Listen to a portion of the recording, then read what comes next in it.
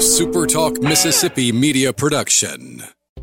Are you a business owner looking for help with HR benefits and payroll? MWG Employer Services offers a wide range of services and can create a custom plan that fits your needs and budget. I was so overwhelmed with HR stuff. MWG Employer Services took all the stress out of it and even set up my payroll. I couldn't be happier. MWG Employer Services is here to help you succeed. Call us today at 601-206-7966 or go to MWGEmployerServices.com. You're listening to Sports Talk Mississippi On Demand, presented by Pearl River Resort. Escape to Choctaw, Mississippi and enjoy world-class gaming, the Dancing Rabbit Golf Club, and Geyser Falls Water Park. Escape to Pearl River Resort. To the junction, in the Grove, and to the top. This is Sports Talk Mississippi. On your radio and in the game, right here on Super Talk Mississippi.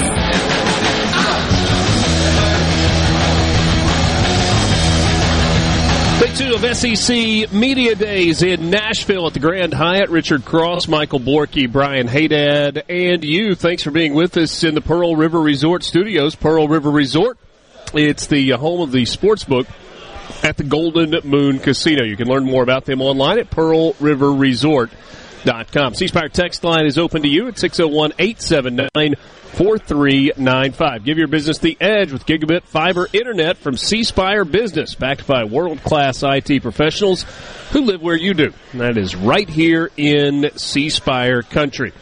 Our coverage is brought to you.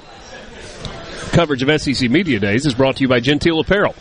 Our friends at Gentile Apparel will help you look your best this fall when you head to the Junction or to the Grove. Check out the Collegiate Collection online at gentileapparel.com. As I mentioned, Brian Haydad to my left, Michael Borky to my right, and apparently a rotating cast of characters will be behind us throughout the course of the show today, as we have the waste receptacle, the cleaning station, what is it, the foam stuff that you put on your hands? The sanitizing station.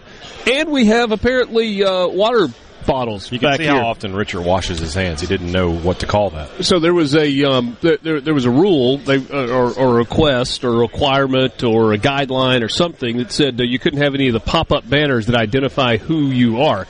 Pay no attention to the Orange Bowl banner just across the hallway from us.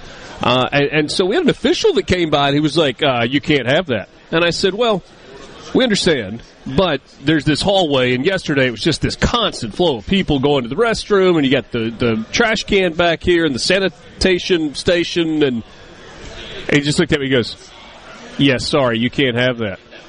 And I just stared at him, and he walked off. And then Houston, being the good soldier that he is, immediately put the banner down. So, whatever. Here we are. We are thrilled to be with you. And, friends, we got a big show for you Does today. the Orange Bowl just have its own Sports Talk radio network? What's going on over there? I don't know. It's like Orange Bowl radio or something. Maybe they're like a South Florida station presented by the Orange Bowl. I don't know. You know what? You had an answer. That's all that matters. Yeah. They've been around for a while. At least you're getting all the sights and sounds here, though. I mean, we've got great interviews and all that lined up, and also you get to see how many people use the bathroom during a 3-hour show. Yeah. I mean, if you wanted all of the details here, we're giving it to you. It's not as bad. Next year, we'll set up in the bathroom. Maybe, just set up in there. Might as well. How about At this point. When Kirby Smart was coming through, so, again, we're right by the bathroom. That is that hallway, the bathroom. It's right there. Kirby Smart, as I'm sitting here, earlier today, because of our location, There it is. There it is. Went to the bathroom. Yeah. And there was half a dozen.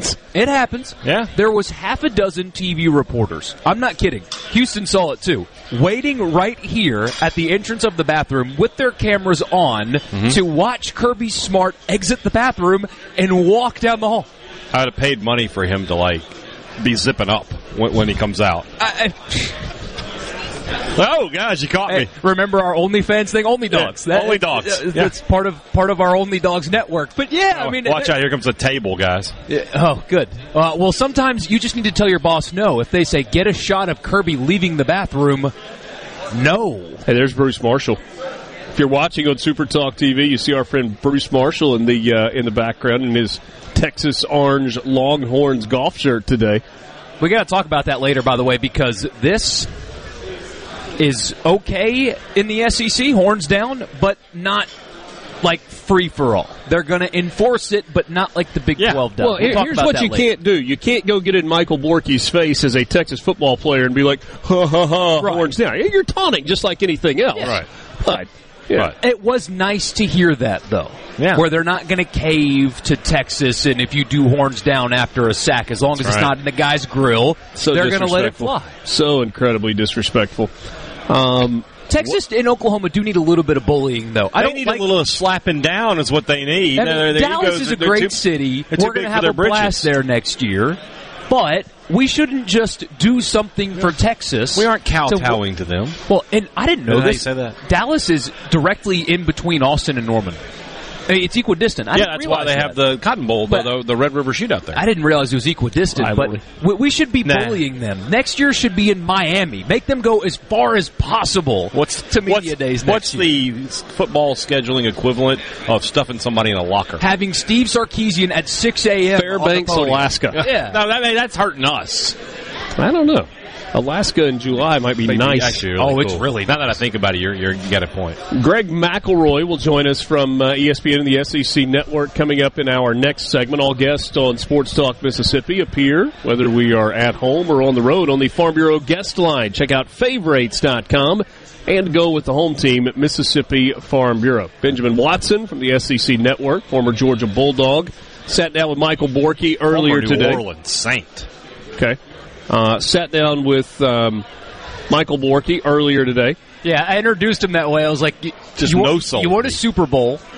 He's played 16 years in the NFL and received all kinds of off-the-field recognition for, like, charity and just a wonderful guy. I was like, former New Orleans Saint, Benjamin Watson. Let's talk about the Saints, because you're the man. But no, good conversation. Mississippi State head football coach Zach Arnett, great conversation with him. Good to know that he and Haydad still don't like each other, and so we've got that coming for you. Will Rogers, I'm kidding. We had a moment before the interview started. Yeah, I really was wondering if you guys were going to kiss.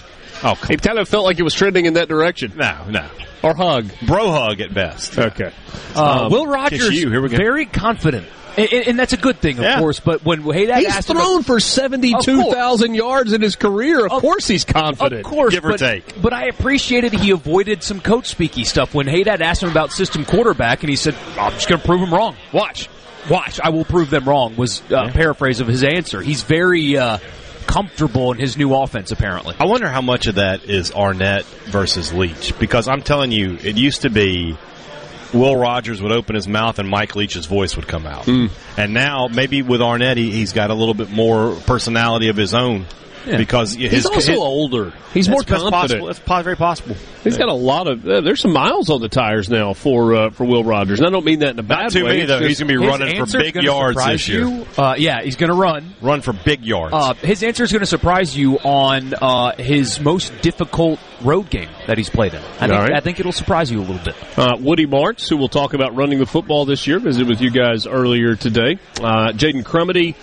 Zach Selman, Mississippi State's athletics director. Usually you don't get ADs at these events, but first year for Zach Selman, and I think he kind of wanted to check out the landscape, get the lay of the land, figure out what SEC Media Days was all about. So he jumped on the airplane and came along for the ride today, and we had a good visit with him and a conversation that I had yesterday, or earlier today, I guess it was, with Cole Kublik from the SEC Network and Jocks in Birmingham.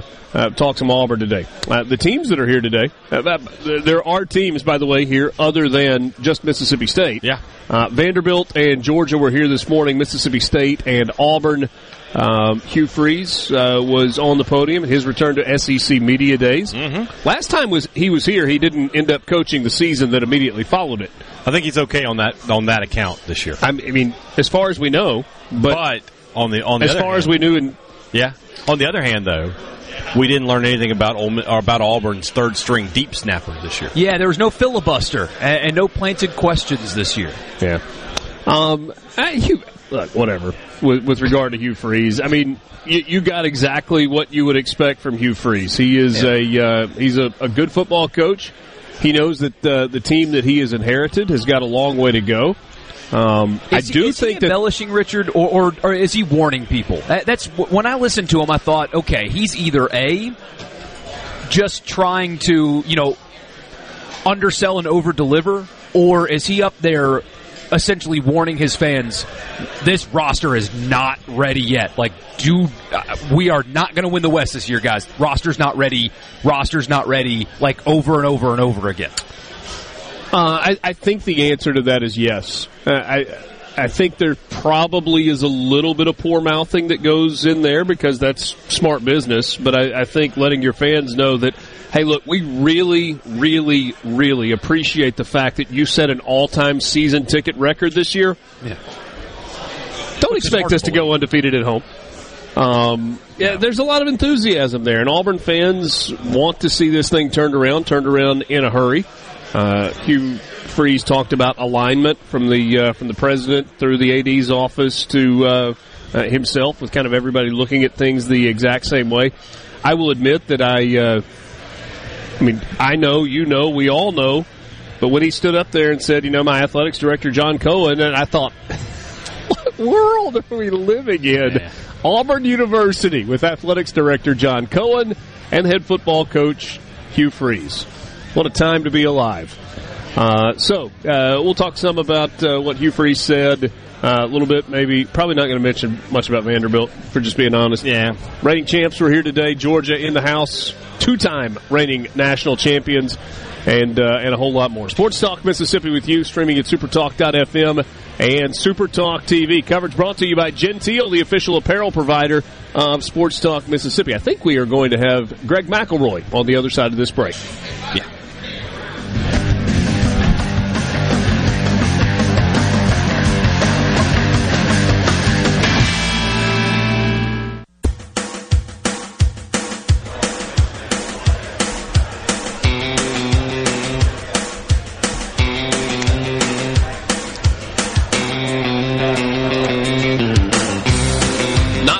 Jackson himself, but I did hear Chattahoochee twice last night as I was making my way down surprise. And then up Broadway.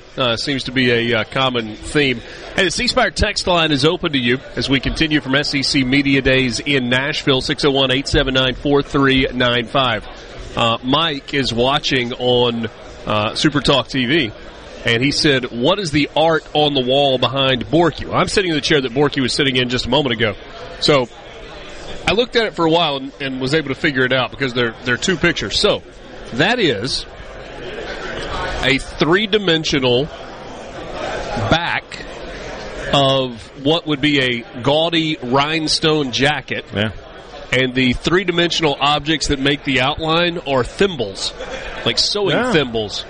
So, eye of the beholder and all that good stuff. 500 boxes of the Monopoly game to get those thimbles. Yeah. I wonder if you could order thimbles in bulk. Surely you can, because there are sewing stores and stuff. Yeah, you would think so. You would think so. So there you go, Mike. Ask and you'll get an answer.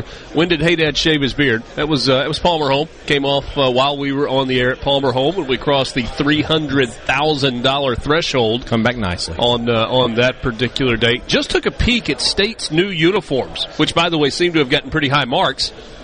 Not so much from this text, though. Are they always going to steal Ole Miss's identity? I mean, they already stole our colors, because if you mix red, white, and blue together, it comes out maroon. Now they're stealing our cursive font, SMH. Stealing the cursive font. Yes. Again, Ole Miss invented cursive. I had no idea that the University of Mississippi is responsible for us. Greg McElroy joins us. Greg, were you aware that Ole Miss invented cursive? Is that true? No, it isn't. Well, they teach it. They don't teach it anymore, so. Yeah, no, they don't. It's a lost art. So it's like, there he is, Greg McElroy. My 6-year-old was frustrated in church on Sunday morning. She wrote my wife a note that said, my cursive is terrible. Well, it doesn't matter. Doesn't matter. You're 6. Who's teaching that to you anyway? So. I don't like my signature now are a couple loop-de-loops and call it a day. Like, it used to be cursive, used to look good. No more. Worthless. Arnold Palmer was the one who had he said, if somebody is going to be nice enough to ask you for an autograph, you should be kind enough to sign something in a way they can read it. Yeah. Which made me feel bad, because I think Arnold Palmer's great. That's accurate. it, but when you have to pick up the bill for Tess and Feinbaum at dinner last night, I didn't want to look at that bill any longer than I had to. So I needed to throw a couple squiggles on there and call it a day. Yep, yeah, exactly. If I had his card, I would have done it. I can assure you. Fraud is something that would definitely be encouraged if Cole's credit card fell into my hands. By all means. Yeah, understand that. Mississippi State was here today. What do you think about the Bulldogs this year? I like them a lot. I think do you like everybody this time of year, by the way? No. Okay. Not at all, actually. Probably, I'm very negative. No, actually, I really like them. And I'm very interested. Naturally, we're all interested in what the offense is going to be. I'm actually a little bit more interested in what the defense is going to look like, because if the offense was ball control last year and their ball control again this year, how many different guys are going to need to, step up defensively, particularly in the back end, to be able to make sure this defense doesn't skip a beat? And I don't think anyone's talking about it, but I think Tyler Sweet was a pretty important player. And you look at what they did, and you talk to any single team that they were playing against, hey, what's your plan offensively for the looks and the pressures that you're going to be getting from Mississippi State? And they say, we just got to manage number 2. If we can handle number 2, we're in good shape. They're going to move him around, and we got to account for him every single time in protection. Now, he's not a glass eater, and he's not going to set the world on fire in the NFL, but he was a guy that was a little bit difficult to prepare for, and I think that's actually a loss that might be felt a little more than some people have suggested. What do y'all think? Well, it's interesting because, as you mentioned, when I've done interviews and people talked about Mississippi State, nobody talks about the defense. Yeah. Nobody asks those questions. But it's not interesting. Like the galactic shift that is the air raid to the Appalachian State stretch zone backside cut, that's like a massive shift.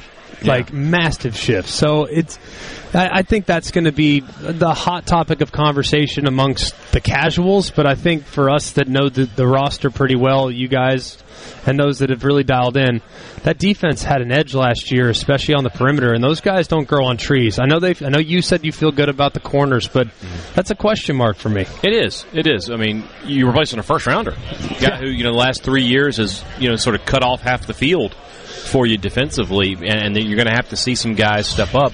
State in the portal the last 2 years has done well getting guys from Power 5 programs. They got a guy from Alabama, Marcus Banks, Jacoby Albert from Kentucky, Jordan Morant from Michigan, Hunter Washington, Florida State. So they've been getting guys who haven't had their opportunity, but their recruiting profile leads you to believe they've got talent. Yeah, I don't think they're going to be without talent. But let's think about it. I mean, you have 6 interception returns for touchdowns that's been lost, right? Yeah. I mean, that doesn't.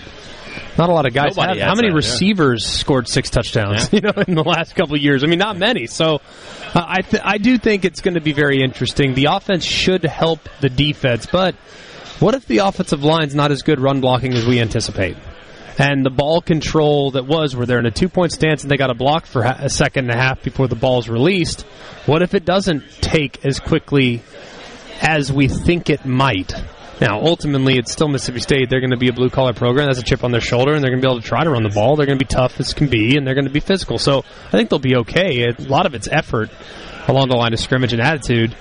But I think that's the one question. The defense has been so strong. If the offense takes a little while to get going and to get comfortable because it is a new system, will the defense be able to shoulder the load long enough for the offense to be able to kind of catch up to where they ultimately need to go?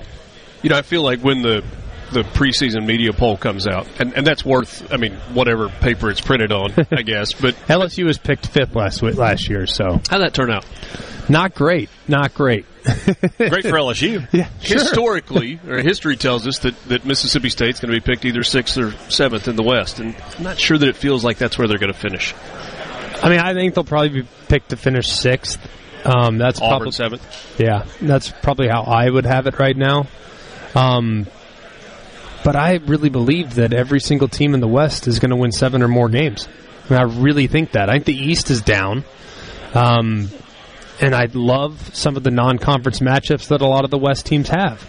Granted, when you say the East is down, does that mean you think Tennessee's taking a step back? I do, yeah. I think Tennessee last year had some really really important moments of the season where it could have very easily gone in a different direction. For instance, Will Campbell at LSU. Do they win that game by 30 if the left tackle for LSU's in the game and they're not shuffling the deck the night before the game? I don't know. I mean, I think LSU came out extremely flat that day. I think Bama had a terrible performance by their standards and came close to almost stealing it on the road. I do think that South Carolina is going to be a player, and I do think Georgia, it's still a tough matchup for Tennessee, but I think Kentucky's got a chance to be pretty good as well. I don't know if they'll be 10-win good like they've been in recent years, but I think they have a chance to be problematic. And Missouri, I really think the league could have 14 teams in a bowl game. I honestly think Vanderbilt could win 6 games this year, looking at their non-conference schedule as well. I mean, they get Wake Forest, but that's early, and Wake Forest breaking a new quarterback and have a few things they got to figure out on the offensive side as well. So, I think the league's really deep, but I think there have been a couple teams that have really accelerated from beyond. That's Bama, that's LSU, and that's Georgia. Right. Those 3 teams are in a league of their own, and then I think everyone else is pretty dang good, and I think we're going to see quite a bit of carnage.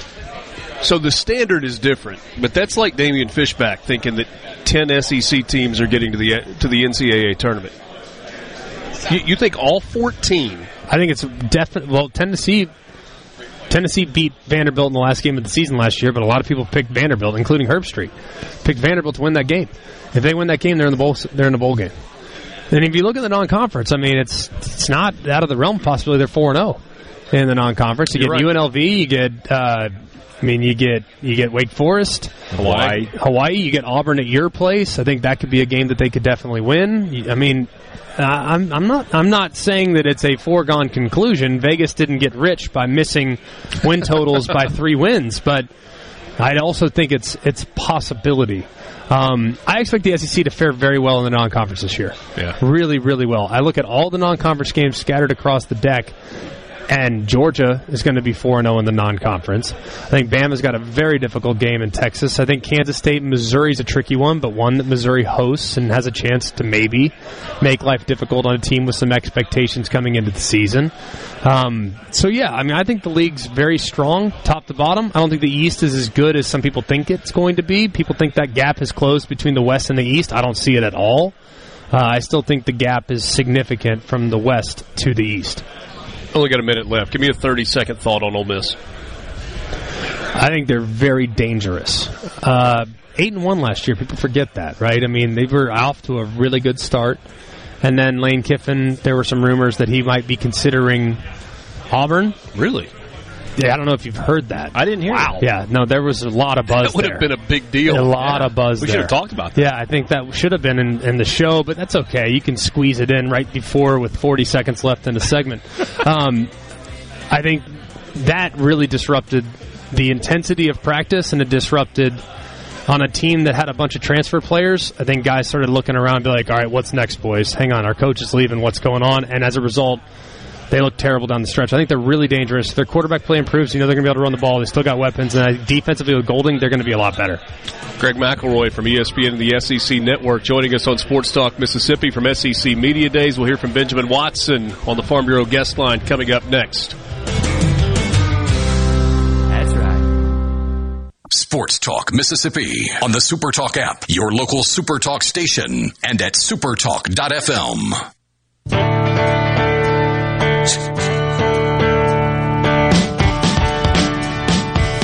Sports Talk Mississippi, Michael Borky with you, and our next guest is a Super Bowl champion, a highly accomplished NFL and college football player, accolades off the field as well, but I'm going to introduce him. I'm going to fan out here. As a former New Orleans Saint, Benjamin Watson, who that, man, appreciate you spending some time with us. And let's start there. I'm a Saints fan. When you played in New Orleans, I've heard so many people say that is the loudest environment that they've ever played in. Is that actually true? Or is that what Saints people say to make fans like us feel better? That's what Saints people say, but it is also true. Yeah, and I can say that. I'll tell you. You probably remember this game very vividly. 2009, I was playing with the Patriots, and we came down there on, I think it was a Monday Night Football game. It was the year the Saints won the Super Bowl, and it was probably the loudest game I think I've ever been a part of it. I've been to some loud stadiums. Seattle is a very loud stadium. Kansas City is loud. There are several of them in the NFL, but when New Orleans gets going in a night game with a lot on the line, there is nothing better than being in the Superdome. That's why I enjoy playing there so much, because the passion of the fans, whether it was a day game or a night game, just the passion of the fans, the way that the city embraces the team.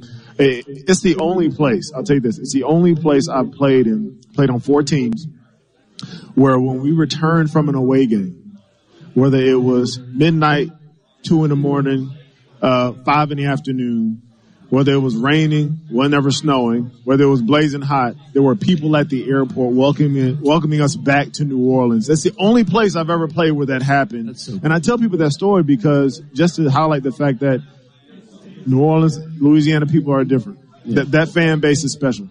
So I've always wondered this as well. For a guy that's played in multiple places in the NFL, are you a fan of one team? Do you like them all? Do you root for them all? Like, how do you choose that when you played in different places? Well, what I always did was I just rooted for people that I knew.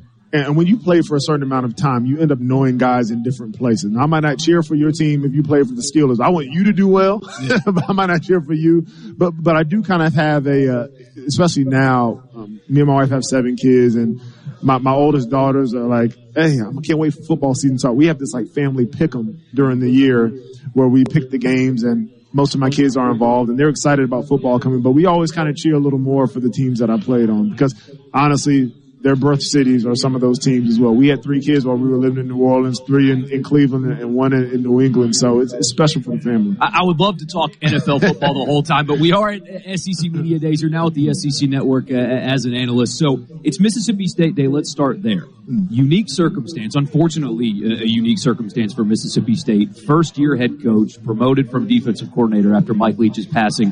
What's the biggest challenge for Zach Arnett, not only becoming a head coach for the first time, but taking over such a unique situation like that? It's always difficult when you take over for a legend. And you see this happen a lot of times when coaches in the sporting profession are taking over for someone who is such a storied person or who had a kind of a larger-than-life personality. And the temptation there is to sometimes be somebody that you're not. And what I think we've seen from Arnett already is that he's going to be who he is. The great thing, I think, is his relationship with Coach Leach before and the fact that he's been a part of the program. This isn't a guy that's coming in from the outside. And so there's this continuity there. I think another big challenge that he has is changing that offense. I mean, he's already said that he's going to... they've added your position now. I know. Like, wow, there's a tight end. I mean, he's changed it to a pro-style offense. He brought in a new offensive coordinator from App State. Going to be more run-heavy, I think, this year than they have been in the past, which, in watching them, has been one of the axes I've had to grind with them is like, run the football. Yeah. Like, you got to be able to run the football sometimes, and it seems like he's realizing he's going to do that. So it's going to be a challenge there as he tries to emphasize that with a team that has not been centered on running the football and has not recruited players that, were going to be there to run the football. So that's going to be a difficult change for him, but I think it's going to be for the better of Mississippi State. SEC Network analyst, former Saint Benjamin Watson on your radio right now. So Georgia's here, your alma mater, back-to-back national championships, but they lost a bunch. And now they recruit so well, and a lot of people here think, that doesn't matter because they lose the entire Eagles defense. And replace them with 5 stars. Is it really that simple, though? The Philadelphia Bulldogs. Seriously. But is it really that simple where you just, out with these great players and these 5 stars are just going to be the same? Is it really that simple? 7 years of top recruiting classes.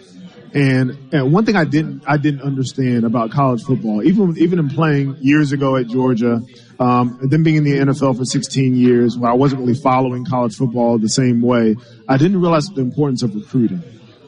It's that thing that it seems like the insiders understand, the fans understand, but from a player perspective, I wasn't really thinking about the power of recruiting. But when you look at Georgia and the pipeline they've had of players coming in over time, that's how you're able to replace a loss of 5 first-round picks and then come back the next year and still have a number 1 ranked defense in the conference. That's how you're able to have players who leave, but then because of what they poured into the players underneath them, those guys step into that role of leadership, but also performance. And so Is it that simple? No, it's not, because if it was, everybody would be doing it. But when you look at these dynasty-type programs like in Alabama and Nick Saban, it was the recruiting. It was, yes, his coaching. It was the competition at practice. It was all those sorts of things. But they were able to land these highly touted prospects and develop them. That's what you've seen Georgia be able to do over the last several years since Kirby Smart has been there, especially on the defensive side of the ball. All of us here are very likely going to pick Georgia to win the East. Not so much in the West, though. It feels like for the first time, and I know Alabama doesn't win the West every year, yeah, they're not going to be the favorite. I don't think anyway, based on talking to people. Well, maybe not talking, but I swear I've seen them as the favorite, according to some polls. Oh, I'm sure somebody will. But I mean, we're sitting next to the Baton Rouge people, so maybe that's that might be our why. problem. But is LSU prepared to make that kind of a run where they run through the West as good as the West is this year and upset Nick Saban again and get back to the SEC championship, or do you expect Alabama to rebound from a down year where they won 11 games? I expect Alabama to rebound, but I also expect LSU to win the West. But I'll tell you this: the challenging part about what LSU is doing this year, the good part is the fact that they have a returning quarterback. It's Brian Kelly's second year. The culture has been established. There's no surprises. They understand what the SEC schedule looks like. These guys have played a tough schedule. They went to the SEC championship last year. They lost to Georgia, but they were there. They have a hunger still to come back and play there. But the most difficult thing, and where maturity sets in, is if players are able to play at a top level when everybody's expecting them to, or when everybody is trying to prevent them from because they're a known commodity. And that's what LSU is going to face this year. It's a coveted position to be in because it means you've been successful. The question I have is, will they be able to handle that positive pressure? Because it's one thing to play when nobody's expecting you to be good. It's another thing when everybody's expecting you to win and you go out and do it. That's what Alabama has done for several years. That's what Georgia has done over the last couple of years. And transitioning to Ole Miss, of course, we cover Ole Miss as well, even though they're not here today. They'll be here Thursday.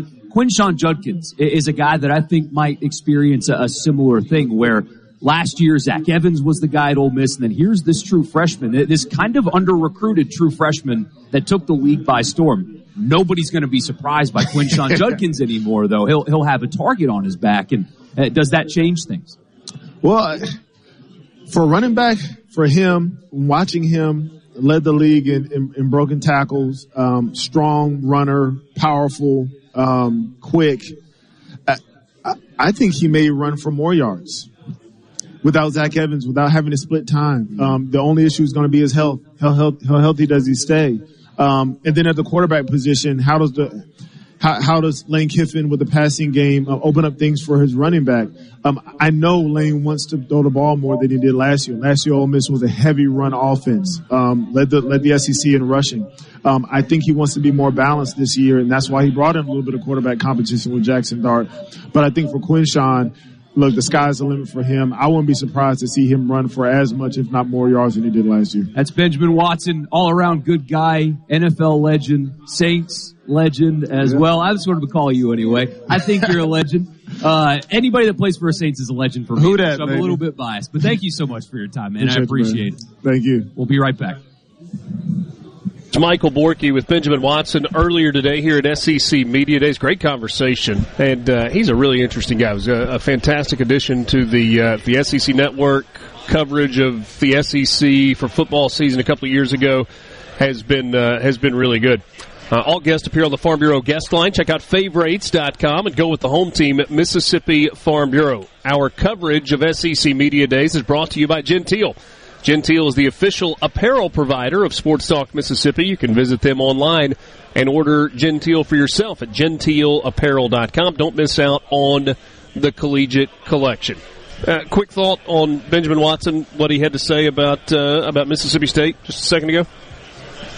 I mean, he's not too far off, probably. I feel like that. I feel like everybody's giving the same answers because they're just not sure. And I think not sure is actually a fair place to be. It is, yeah. Especially for somebody that is not in it on a day-in, day-out basis. There are legitimately questions about this Mississippi State team. There's also confidence inside the locker room at Mississippi State, and you will hear some of that confidence in the 4 o'clock hour. Zach Arnett Bulldogs head coach Will Rogers, Woody March, Jaden Crumity, all join us in the 4 o'clock hour of Sports Talk Mississippi from SEC Media Days in Nashville, presented by Gentile. We're back right after this.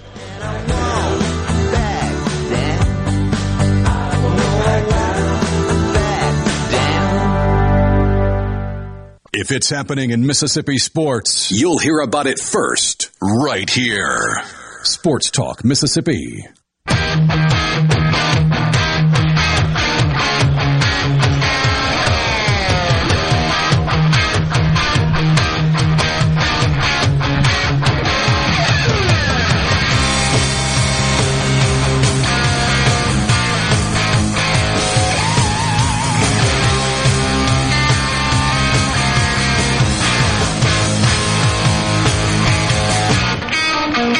Back at SEC Media Days with you, Nashville, Tennessee, where looking at the windows off to the west, or out the windows kind of down the hall, out to the west, I mean, there are storms a-coming. I don't know why, but I got an email from the Red Cross a moment ago warning me about storms that were headed for central Tennessee. They were worried about you. Well, that was nice of them. I appreciate that very much. The ability to take a joke, it's not always 100%. Yeah, I agree with that. I'm fully aware of that, actually. I was making reference to Mississippi State's new uniforms, the script state. Yeah. And oh no, stealing Ole Miss's cursive. Oh no, what happened? What is it? Well, we get Roof Max tells us that I hate to break it to Richard, but State started wearing the script in 1959 on its baseball uniforms. Ole Miss only started wearing the script in the 70s. Who's copying who? And he tells me that it helps to do some research. It is. It does help. Ole Miss, but we use the P word, don't even know what color blue they are, or mascot either. It's true. Thanks. These are all true things. What is the new meme? It's Borky doing the horns down. All these messages coming in on the C Spire text line, 601-879-4395. That is the number for you to be a part of the conversation. Whether you are looking for the best in wireless, the best in home internet, or the best in business IT services, C Spire has you covered. Learn more online at cspire.com. Well, baseball news here. What you got? Mississippi State reliever Aaron Nixon decided to sign a free agent deal, and he will not be in Starkville next season. That's a blow for State. Yeah. He signed with your team. He's a Yankee. All right. Go Yanks. There you go. Ole Miss had some baseball news yesterday. A couple of portal commitments yesterday. They got their shortstop. And his coach, by the way, or his outgoing coach, had some thoughts on that. Did you see this, hey, Dad? So, yes, Luke Hill from Baton Rouge was a freshman at Arizona State last year, hit, if I remember correctly, 316 as a true freshman in the Pac-12, had a handful of home runs, good player. Yeah, hits the portal late.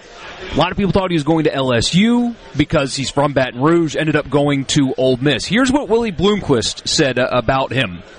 He said that some of the teammates are glad he's gone. Quote, matter of fact, a lot of them feel like we're going to be better without him and the attitude he showed at times. End quote. Oh, come on. On the way out the door. You can't. I don't know that you do that in this world. That's like the world has changed. Portal is part of it. You're going to get some guys from the portal. You're going to lose some guys to the portal, and the timing sometimes stinks. He did say that he was disappointed in the way that it worked. He's like, good grief, I lost my shortstop at the 11th hour. That's it's not the best look. It's loser behavior is what that is. Consider Arizona State as a result of it. Well, and during this press opportunity, he talked about how they have no money to compete in the NIL space and how the committee screwed them over and left them out of the tournament and stuff. He was a bit of a whiner today, but that's loser behavior, man. Even if it's true, let's pretend it's true that his teammates hate him. I don't believe it, but let's pretend that it is. That's still, as an adult man, a coach, a leader of a team, you don't do that with an outgoing player. You don't do that. I looked at some of the comments to that, and apparently there's a radio show host in Knoxville as well. Tennessee was kind of courting him a little bit. They need a Maui Ahuna moved on. Apparently a radio show host in Knoxville said that Tennessee was looking for a shortstop, but this kid was looking for a payday.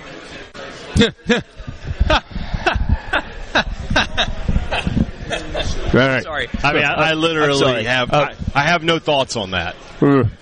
I mean, when are we going to stop doing that? When are the collective we going to stop doing that? Good if he was looking for a payday, number one. You working for 2, free, buddy? Have you looked at your portal class Tennessee guy? Do you think those guys are playing for you for free? It's so stupid, and it's the same thing. Look, Tennessee, what did it cost you to get Chase Burns in the portal? Oh, wait. He left you. He went the other way to go in the portal. I lost track of that. All right, so Luke Hill, shortstop, Arizona State, and Ross Jackson, also an infielder from FAU, first-team all-conference guy. I think he's only got 1 year of eligibility remaining. Hill's got 2 years of eligibility. These two pieces put Ole Miss's portal class into a spot where you look at it in totality, and you're like, I mean, yeah, you would have liked to have gotten one more arm, but this is really good. Yeah, they got a third baseman, they got a shortstop. Leger, I assume, is moving to second. I think Jackson's going to play first base. You got an outfielder. You got a left-handed starting pitcher. You know, there was angst. Who's playing first base? The FAU transfer. Okay. I think. I mean, you know, maybe things might change, but they can put him in the outfield, too, if they want. But either way, it's a really good haul. Mike Bianco did a really good job, and 4 days ago, fans were kind of losing it about it. State's had some nice pitcher pickups in the last couple of weeks as well. So, just a little bit of baseball news in the middle of football media days from Nashville. Coverage presented by Gentile Apparel. 4 o'clock hour coming up. We'll start it off with Zach Arnett. Now more Sports Talk Mississippi. Hey, it's go time. Sports Talk Mississippi. Well, say something. Super Talk Mississippi.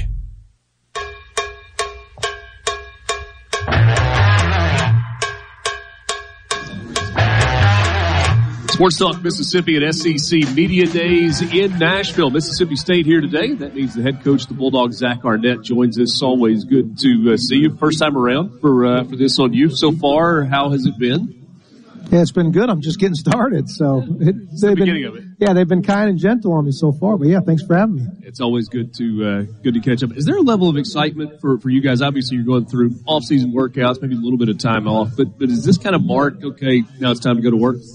Yeah, I think you ask most coaches, right? For most coaches, media days kind of is the unofficial kickoff to football season, right? I mean, get your competitive juices flowing, get you kind of excited and energized for the work ahead as you go in August and, you know, what you're going to have coming up throughout the fall. So it's exciting. You were on with, or Hey Dad had you on his radio show not too terribly long ago, and you just pillared him, and it was fantastic. Well, yeah, I mean. Do you guys like each other? Is this? We are actually friends, I think. Oh, yeah. No, I mean, none of the fans want, right? They want a little back and forth. Look, he's a showman. He knows how to draw. He was talking about me drawing clicks. He was helping me draw clicks. Listen.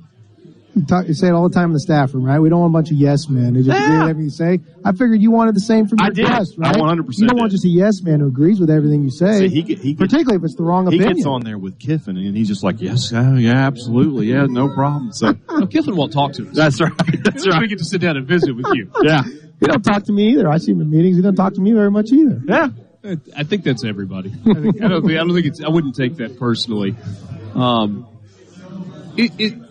Is there a reality that has set in for you that I think right after you were officially named head coach, we talked to you, and it was kind of drinking out of a fire hose and trying to get everything going all at once. But now that there's been a little bit of time, has it kind of settled in and the head football coach of an SEC team, and you got a season just around the corner? I don't know if I sit back and maybe think about things as existentially as that sounded, right? But I mean, I'm the head coach of the program, right? I'm responsible for everything that goes on in it. And obviously, priority number one is you got to get the right people on the bus and in the right seats. And so I'm really fortunate. We got a staff, and you take our on-the-field coaches, our sports staff. There's over 100 years of combined SEC experience, and so that's a tremendous asset to me, and gives you a lot of experience to lean on and bounce ideas off of.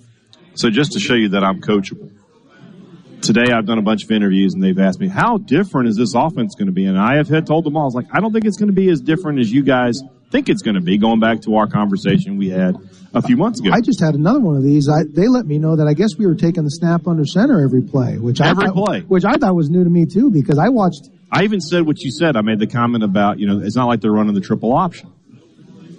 Yeah, I took what you said and went with it. But that being said, I think it feels like everybody in this room expects Mississippi State to really, really look different. It's not going to look that different, is it?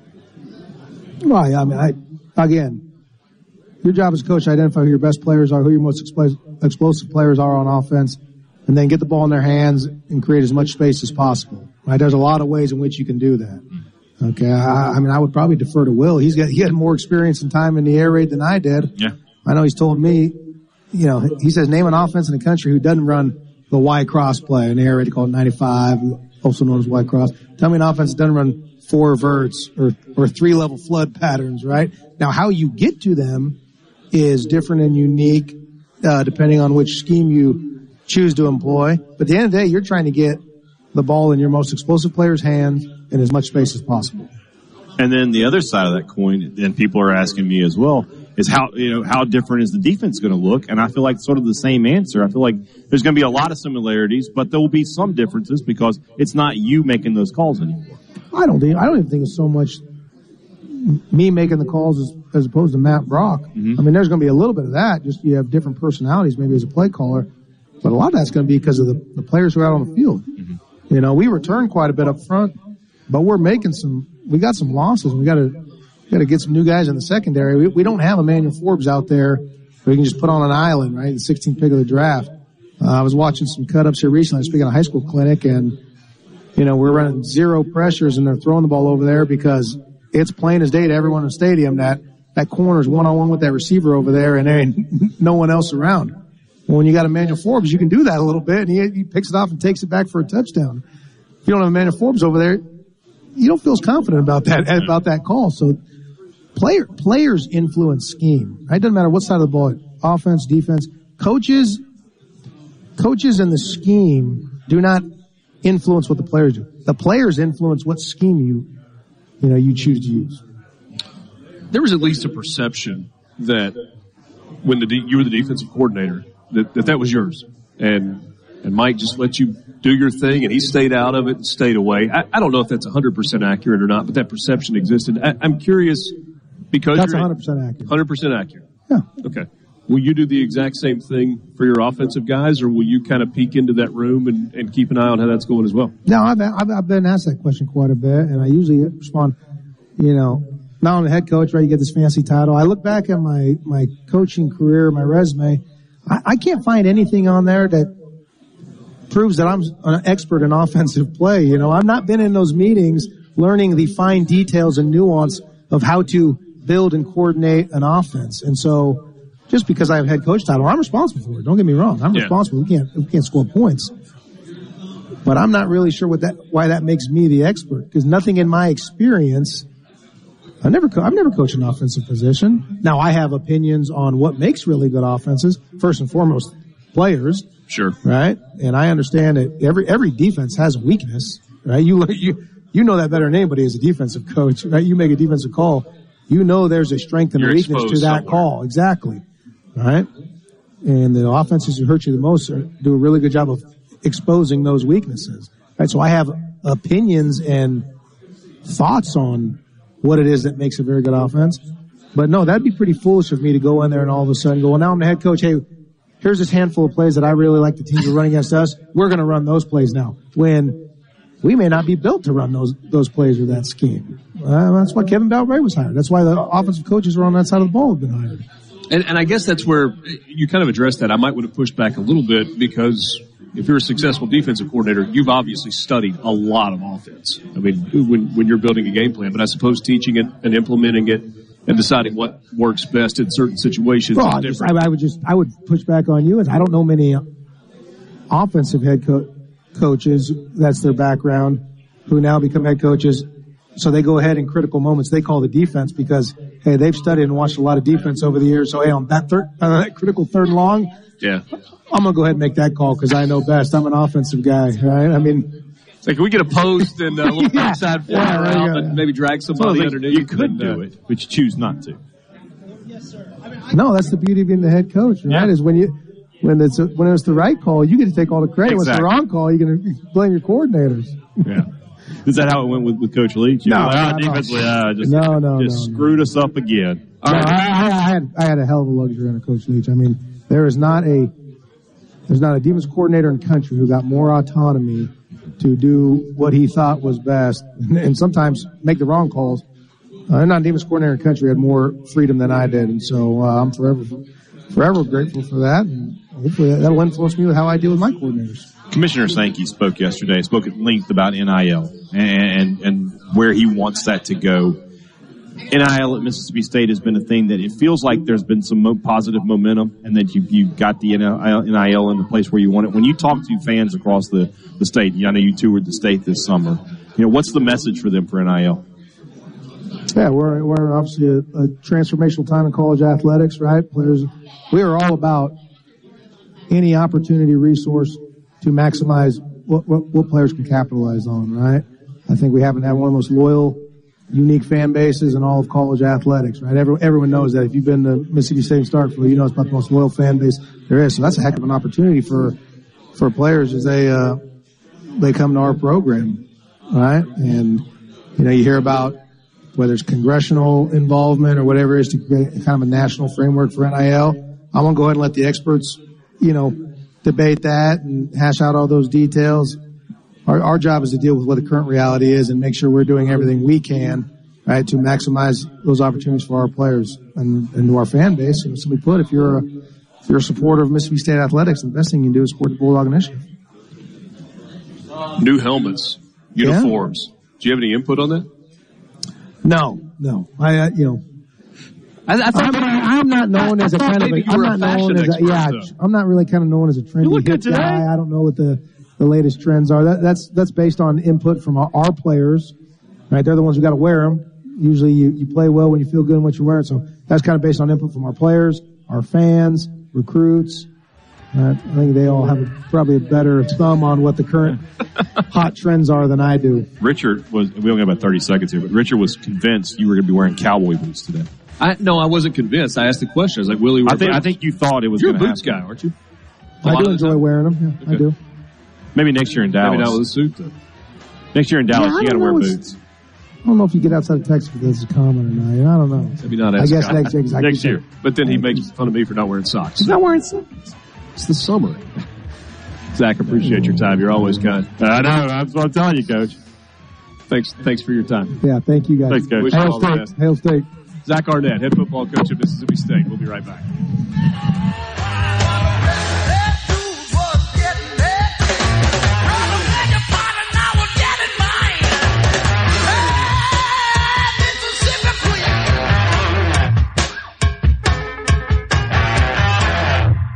Talk Mississippi. Here we go.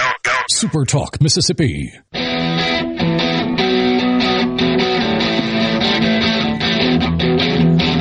Sports Talk Mississippi here in Nashville on Radio Row. It is SEC Media Day. Sitting with me, Michael Borky, and QB1, Will Rogers, Mississippi State University. I had a whole line of questionings. I knew exactly what I wanted to ask you, and then Woody screwed that up for you because he said, I asked him about you and what we're going to do here in the offense, blah, blah, blah.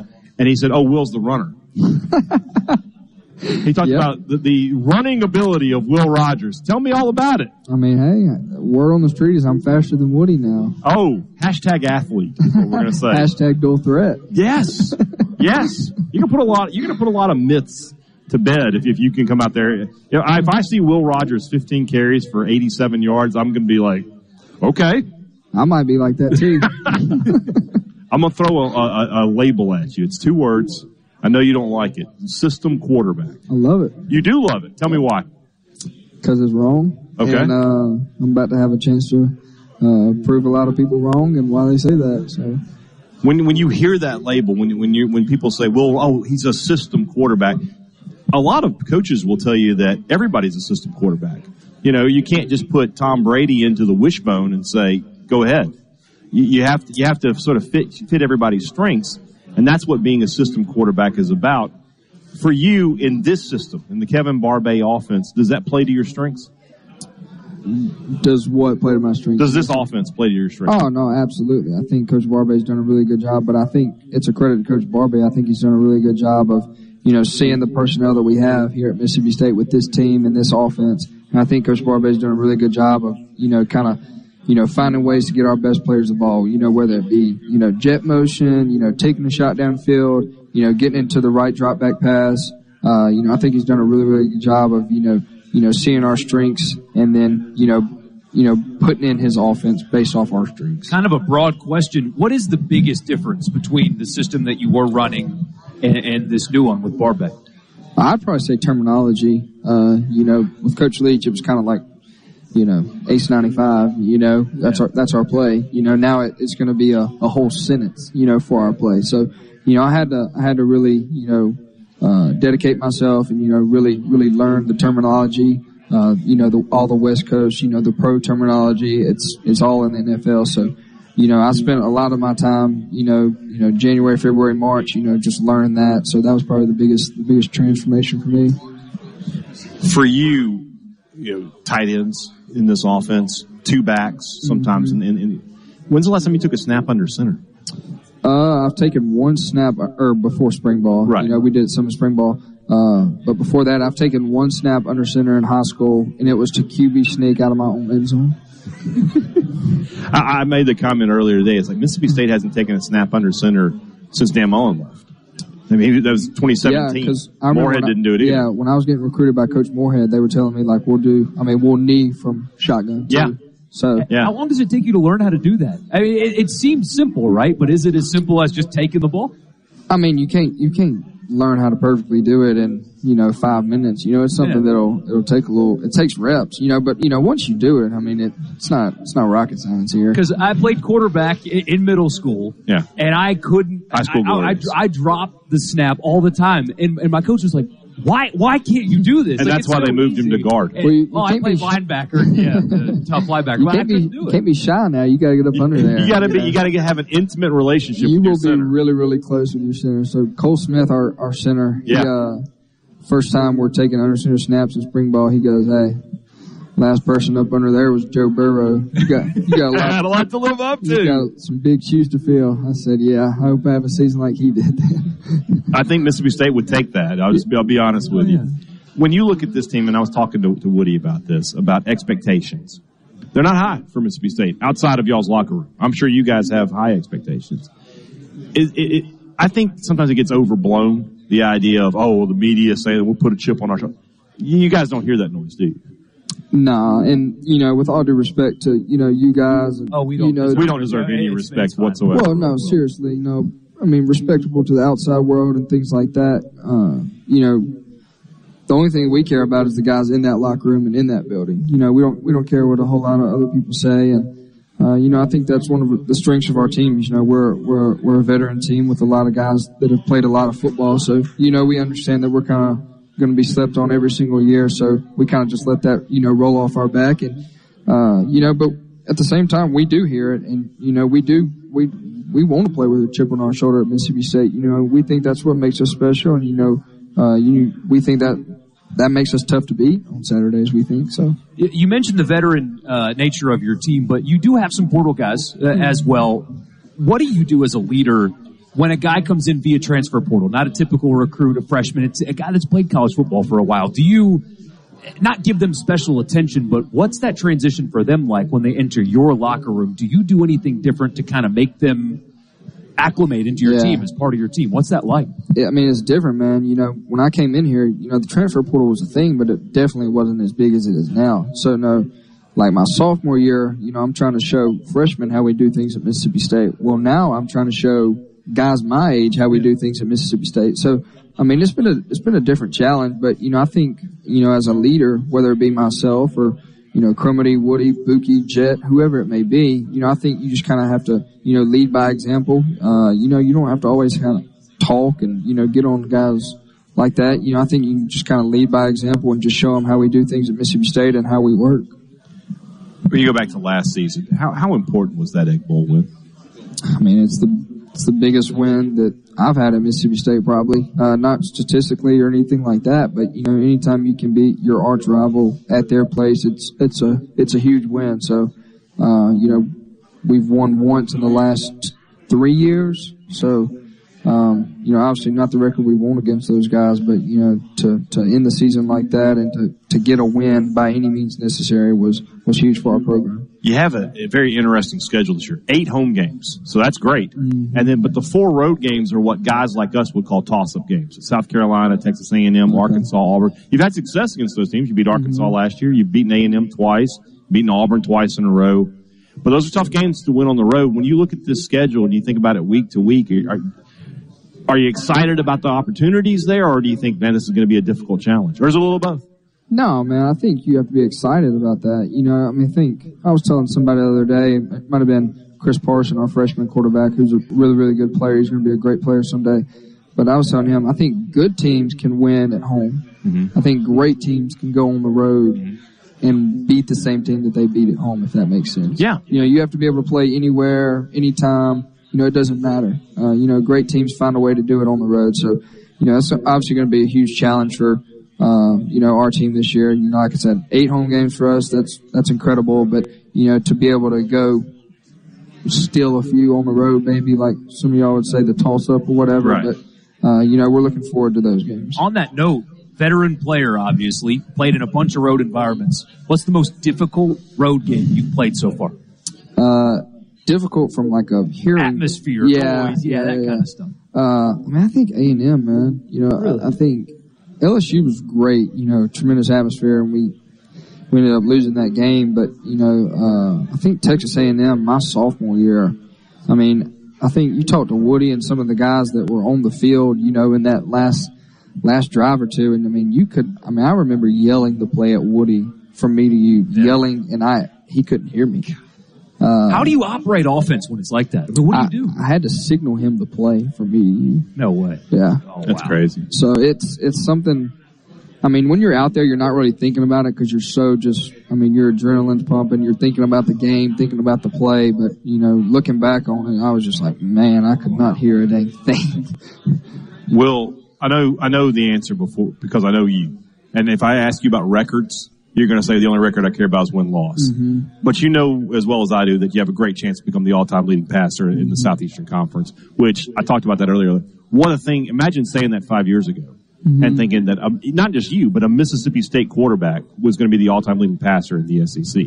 It was unheard of. Mm-hmm. Does that record hold some meaning for you? Do you want that record? Yeah, no doubt about it. I think if I got up here in front of you and say I didn't want it, I'd be lying through my teeth.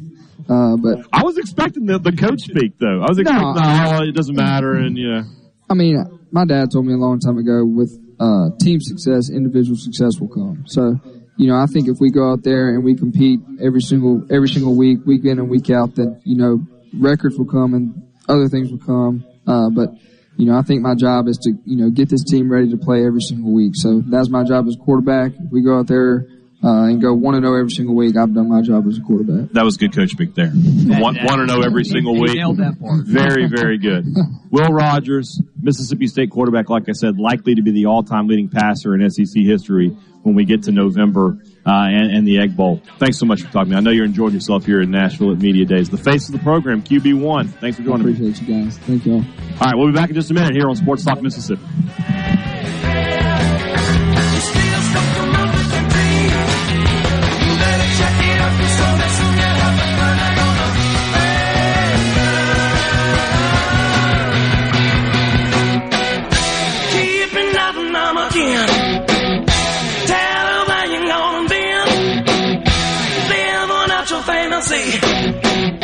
Sleeping late and smoking tea.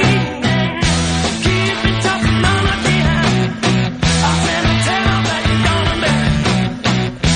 Living up to fantasy. Sleeping late and smoking tea.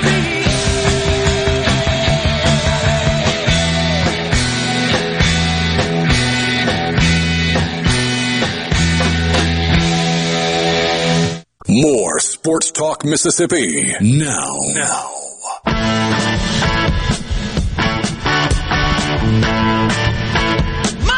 Sports Talk Mississippi is brought to you in part by Visit Oxford. You can find them online at visitoxfordms.com. Be sure to follow them on all of their social media platforms, including Facebook, Twitter, Instagram, and TikTok at Visit Oxford MS. Visit Oxford was part of the consortium of SEC towns that provided a snack. I mean, you should have seen the media members descending. That's 2 days in a row on the snack carts. It is like moths to a flame. Yeah, or more like vultures to a carcass. Oh my goodness! If you want to get the media's attention, some free food will do it. Yeah, they also are involved with the Nashville Convention and Visitors Bureau putting on the concert that hopefully the weather is not going to mess up tonight down on Broadway. We got more interviews coming up for you as we continue on Sports Talk Mississippi. Our coverage of SEC Football Media Days is brought to you by Genteel. Genteel is the official apparel provider of Sports Talk Mississippi. So you've heard from Zach Arnett, you've heard from Will Rogers.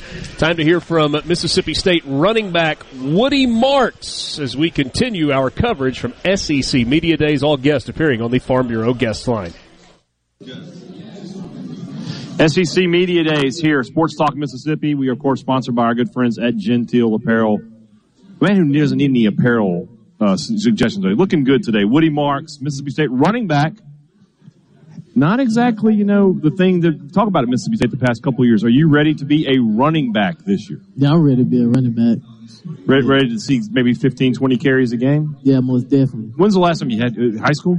Yeah, probably high school. Do you know what what was the most carries you ever had in a game in high school? Probably like 17, 18. Really? So you didn't have the big 40 carry. They're like, we got to ride Woody Marks to victory here. Nah, I got you. He ain't getting in the dirt like that. I got you. I got in trouble with Coach Arnett because I made the comment. I said, the offense is going to be different. It's going to be so different. He was just like, it's really not that different. So you tell me, is it really not that different? I say like all offense in NFL, all offense the same. It's just different formations, different calls. Calls are different. It's a lot more. Is it a lot more under center this year, or is it just under center this year? You have a little time up in the center. Okay. You in the past couple of years, you've been part of sort of a dynamic duo. You and Dylan Johnson. He's off. He's at the University of Washington now, but they bring in Kevon Lee.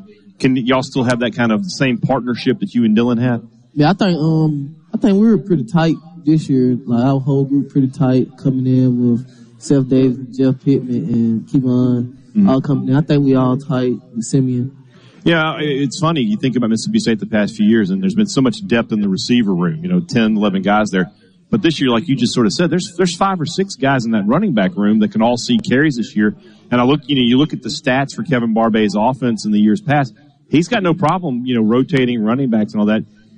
It's a good thing in that, you're going to be able to stay fresh and you're going to be able to rotate guys in and out. Do you think you have 3-4 guys there that can all make that kind of contribution? Yeah, most definitely. I think we got the best group on the offense. We can put any one of us on the field. We can contribute good to the offense. I'm talking to Woody Marks here at SEC Media Days. One of the weirdest stats in the history of college football is going to happen probably in Game 2 for you. Because with your 9th catch of the season, you will become Mississippi State's all-time leading receiver. Yeah. Not all-time leading receiver as a running back. All-time leading receiver. More than Fred Ross, more than Eric Moulds, more than all those guys. Do you ever think about that? It's a little weird, isn't it? Yeah. I thought about it a lot since coming back from last year. I thought you were going to get it last year. Yeah, I was trying to get it last year. You got to tell Will in the huddle, be like, I'm open. Yeah. I always said this last year, man, and the last couple of years I said, if they would look at the check down first, you would score like 50 touchdowns a game because it's coming out of the backfield. I was like, they're open. Yeah. Just dump it off to them and let them go. Linebackers getting out of there. They get out of you faster, though. Yeah. That's something that, you go back to your freshman year. I mean, you would take a lot of hits because the check downs would come and there would just be guys there. Mm-hmm. And it seems like Will has gotten a lot better of getting through those progressions. This year, what do you expect to see from your quarterback? I expect to see, I'll probably say, more running from him. Really? Yeah. From Will Rogers? No, I'm not talking about Mike Wright. We're talking about Will Rogers. I'm talking about Will Rogers. Okay. Yeah. He got some legs on him. This is breaking news. We are. Nobody was expecting to hear this today on Sports Talk Mississippi. Will Rogers. I have to talk to Will. I'm going to ask him about this. So, if he's the runner, then what role is Mike going to play for you guys? The runner, too. Okay. Yeah. So they're running, you're running, Kevon Lee's running, Pittman's running, Davis is running. Who's catching? Tulu Griffin. Okay. Yeah, all them receivers. Tulu is the guy that, I think he's such a key player for y'all because of what he gives you in the return game. I think between him and Xavion, State has the two best return men in the country. And I used to do a little returning. Why are you not involved in that anymore? Them guys. They just took it away from you? Them guys right there. Mississippi State, this year, people around the other media, not me. Don't look at me when we talk about this. But the expectations are not high for Mississippi State this year. I think a lot of that is because with Zach Arnett being in his first year, people don't know him as well. I think part of that is Mississippi State has an old perception of they're just Mississippi State. But every year Mississippi State overachieves. Do y'all ever take that into consideration? Do y'all ever look at the media and go, those guys don't know what they were talking about. We're going to prove them wrong again? We really don't look at it. Yeah. So we know we're underdogs. So we always got to come out with that demeanor, and we finna go after every week. We have to ask about Coach Leach because, it's still a fresh wound for those of us who live in Starkville. When you think about this season coming up, the comment I've been making is what Zach Arnett would say, Coach Leach might be gone, but he's not gone from the program. The things that he taught you will remain forever. Is that an accurate statement where you say he may not be there, but the things he taught me still remain? Yeah, probably like in the spring when we was practicing, everybody, wow, just did something Leach was talking about. Yeah. He'd probably bring up a story or something. Yeah. Some crazy story he'd talk about in practice. You got to give one. I know you got a Leach story. I'll probably say one time we was practicing and I looked over, he was pulling the sandwich out of his pocket, and then he had some apples. He had so much stuff in his pockets. I'm like, wow. This is why he's a dad. That's why we wear cargo shorts. Yeah, he wore cargo shorts a lot. You need the space. Yeah. You never know where you got to have a sandwich just laying around there. So if you could keep something in your football pants in the middle of the game, what would you want to pull out? What's your snack of choice? Some Skittles. Skittles? Yeah. I'm a Skittles guy. Yeah, I like Skittles. I have an OCD with Skittles, though. Mm-hmm. I have to eat them by color. I cannot mix my Skittles. I don't like purple. That's my favorite one. I don't like purple. I go green, yellow, orange, red, purple. Yeah, I don't like baby blue either. There's baby blue now? Yeah, it's baby blue. See, I was really mad when Skittles went from lime to green apple. I did not like green apple. I was glad they went back to lime. So if you and I ever hang out and we've got Skittles, you're saying I can get the purple ones? Yeah. What's your favorite one? The red. All right, you're good. We're good. We'll make it happen then. Yeah. I like that. Woody, when you think about, this is likely your last year at Mississippi State. You have another year of eligibility because everybody has another year of eligibility. I think I might have another year of eligibility at Mississippi State. But your career at Mississippi State has been it's been very interesting. You've put up great numbers. You've been one of the top all-purpose backs in the country these past couple of years. Do you feel like now that in this new offense, this is finally your chance to shine and say, I belong in the discussion with the best running backs in the country? Yeah, I belong in the discussion from day one. Mm-hmm. Just put it out there. We're going to run the ball and still catch the ball at the backfield, but the numbers should change from looking at Coach Barbay, his offense, and what he did with the running backs. Their number is changing so tremendously, so I'm still catch the ball at the backfield, though. Yeah. Yeah, most definitely. I always think back, you won't remember this obviously, but there was a time when Mississippi State was really, really conservative on offense, and then they brought in Coach Mullen. The first play of the Coach Mullen era was a double reverse pass. And I just think he did it to show the fans we're going to be a little different. I feel like there is almost no question in my mind, unless something weird happens, the first play of the Zach Arnett and Kevin Barbay era is going to be a handoff to Woody Marks. Think about it. I think that's kind of similar. We did in the spring. Yeah. We did the reverse to Tulu. Yeah. For a touchdown. Yeah. Yeah. So I need to talk to you about Tulu Griffin's ability as a passer. Because it doesn't look like it's very good. He threw a pass in the spring game. It was not good. He can throw now. He can throw? Yeah. I think if State's going to go the halfback pass route, that needs to be you. No, I ain't throwing. You don't throw? No. I appreciate a man that knows his limitations. Yeah. That's part of maturity. Mm-hmm. So, one last thing before we let you go, Woody. Being here at SEC Media Days, a year ago, a running back would not have made this trip because, that's the air raid, and then nobody thinks about the running backs in the air raid. Even though you and Dylan have had great seasons and you've had a great career at Mississippi State, are you ready to be not just a great player for Mississippi State, but become a face of Mississippi State football? Yeah, I'm ready. I've been ready. I'm ready to take that stage, be the face of the running back room, the team, with me and Will, me in the offense, he the quarterback, I'm the running back, running things in the backfield. Yeah. I feel like people have been sleeping on you for the past couple of years. They're going to find out this year. Is that right? Yeah, they've been sleeping. All right. Yeah. Woody Marks, Mississippi State University running back. He's poised for a big season here in Starkville. I'm looking forward to it with him. We'll be back here. We got a lot more coverage from SEC Media Days here in Nashville, Tennessee. Back after this.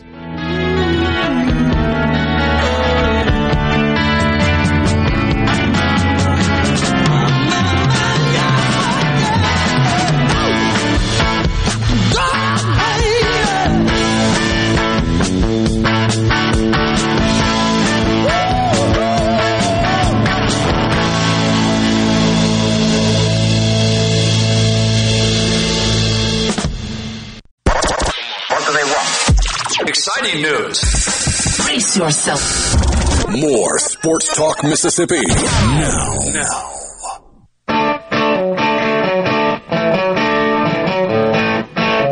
Sports Talk Mississippi and SEC Media Days in Nashville. Jaden Crumity, defensive lineman for Mississippi State, joins us right now. A large man sitting between Brian Haydad and myself. And how's the experience been? I know we're still kind of early in the day and there's a lot going on. Is this fun for you? Yeah, it's fun. It's fun.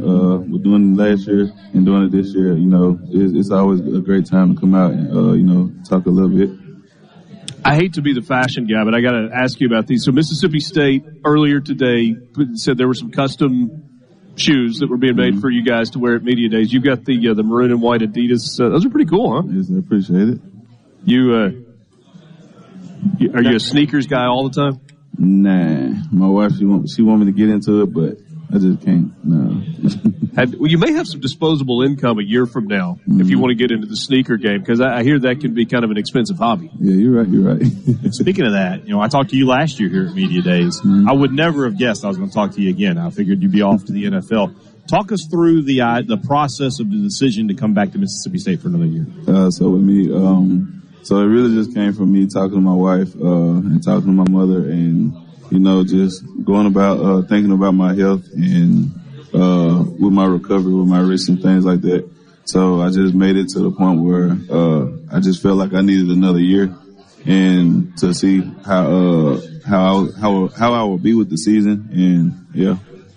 Did you talk with NFL people to get an idea of kind of where they projected you in the draft process and feel like maybe you could improve your stock? Not really just, face to face or, text talking to them, but like things that I've heard. But yeah, that had a factor on it too. When you think about the legacy of defensive linemen at Mississippi State, and obviously Fletcher Cox is at the top of that list, and then you got Chris Jones there and Jeff Simmons with what he's done. Does it feel like there is, I don't know if pressure is the right word, but there's kind of a standard for playing on the defensive line at Mississippi State, and so you got to pull your weight? Yeah, I do feel like it's a standard. We're having those great guys come through Mississippi State, and with me getting the number 94 as well.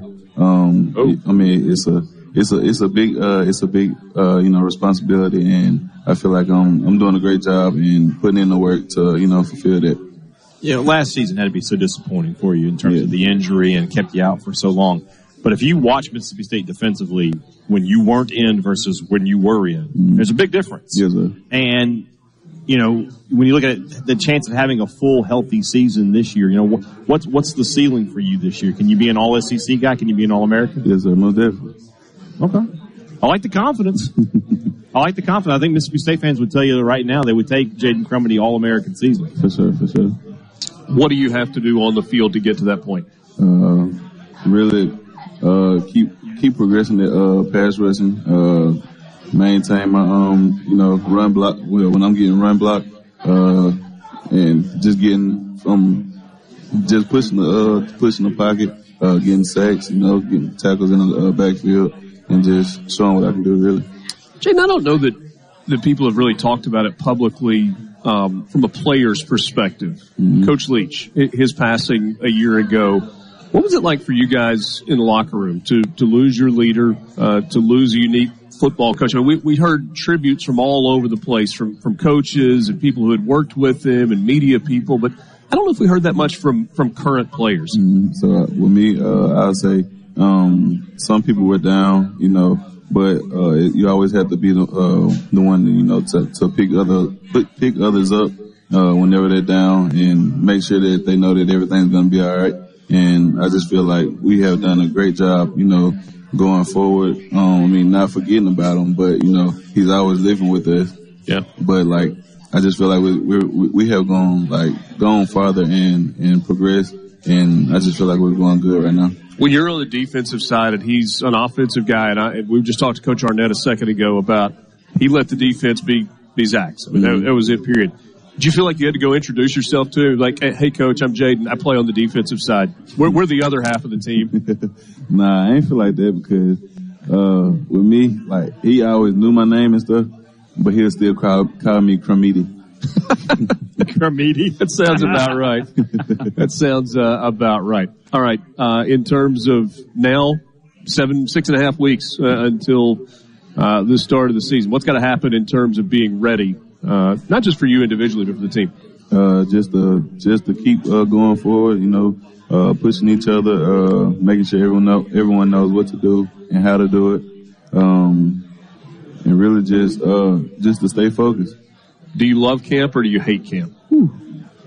I love it. Maybe that says it all. Whatever right you say after that woo is I hate camp. I love it to an extent where, what I'm saying, it's fun and stuff, but at the same time, it's long days and stuff and long hours, and so it kind of gets tiring sometimes. So yeah, we wish you the best. Appreciate Thanks, it. Jade. Jaden Crumity, defensive lineman at Mississippi State. More coming up after this on Sports Talk Mississippi.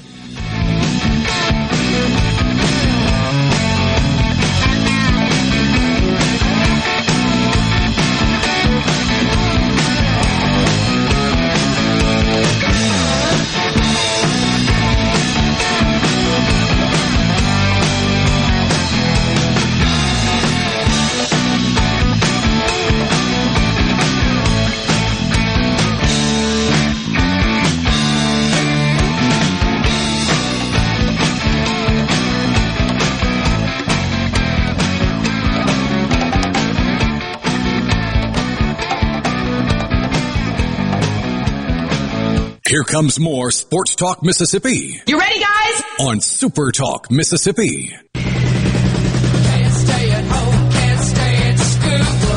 Old folks say you're pulling a fool. Day on the streets, I'm the girl next door.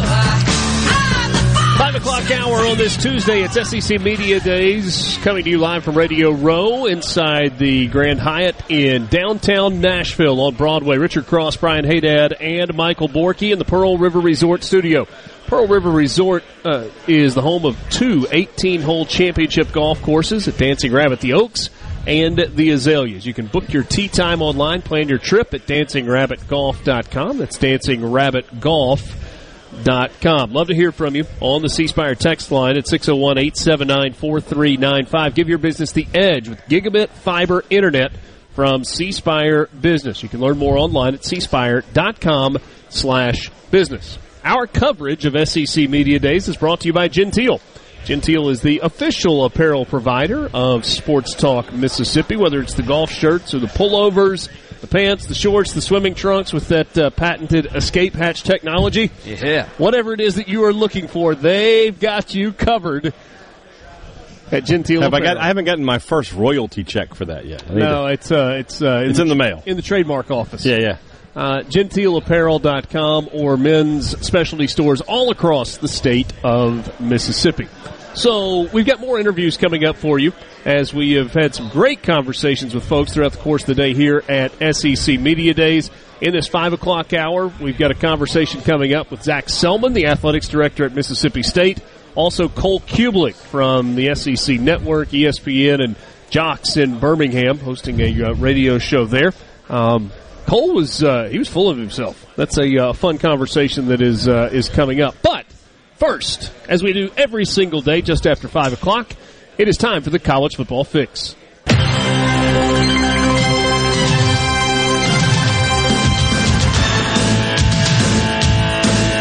That music reminds me, later this week we'll have a conversation with you, with Gary Danielson, who was really good today. Yeah. It was, I enjoyed that visit a lot, and we'll have that coming up for you a little bit later on. The College Football Fix is driven by Ford and your local Mississippi Ford dealers. Log on to buyfordnow.com and find out why the best-selling trucks are built Ford tough. You can test drive one today at your local Mississippi Ford dealers. Back by popular demand, I think.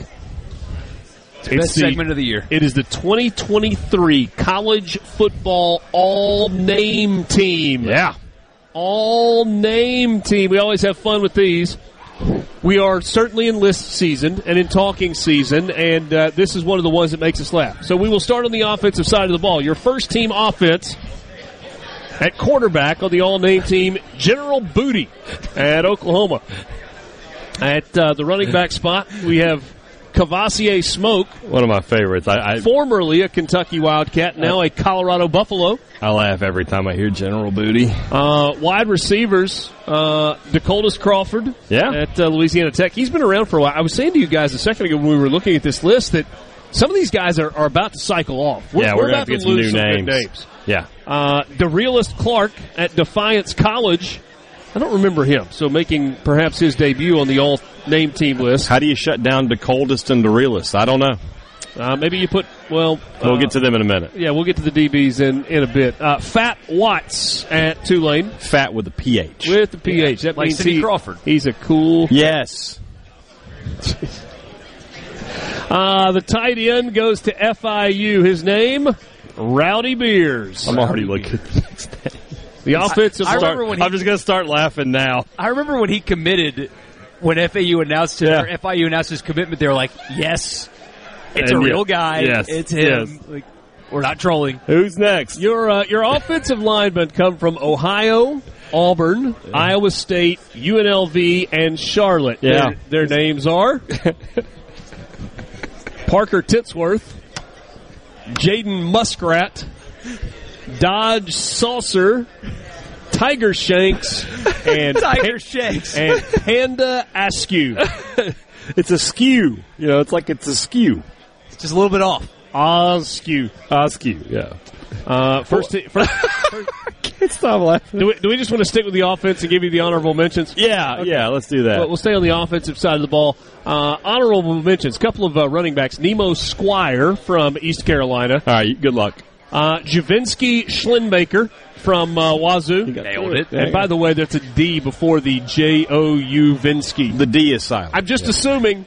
Yeah. I'm just assuming. I don't think he's Jovinsky. We've got another Beers, the tight end from Air Force. He's Rocky Beers. Surely. You think Rocky and Rowdy are cousins? brothers. They have got to be. Google it, Borky. They've got to be. Wide receivers, got three of them. Squirrel White at Tennessee.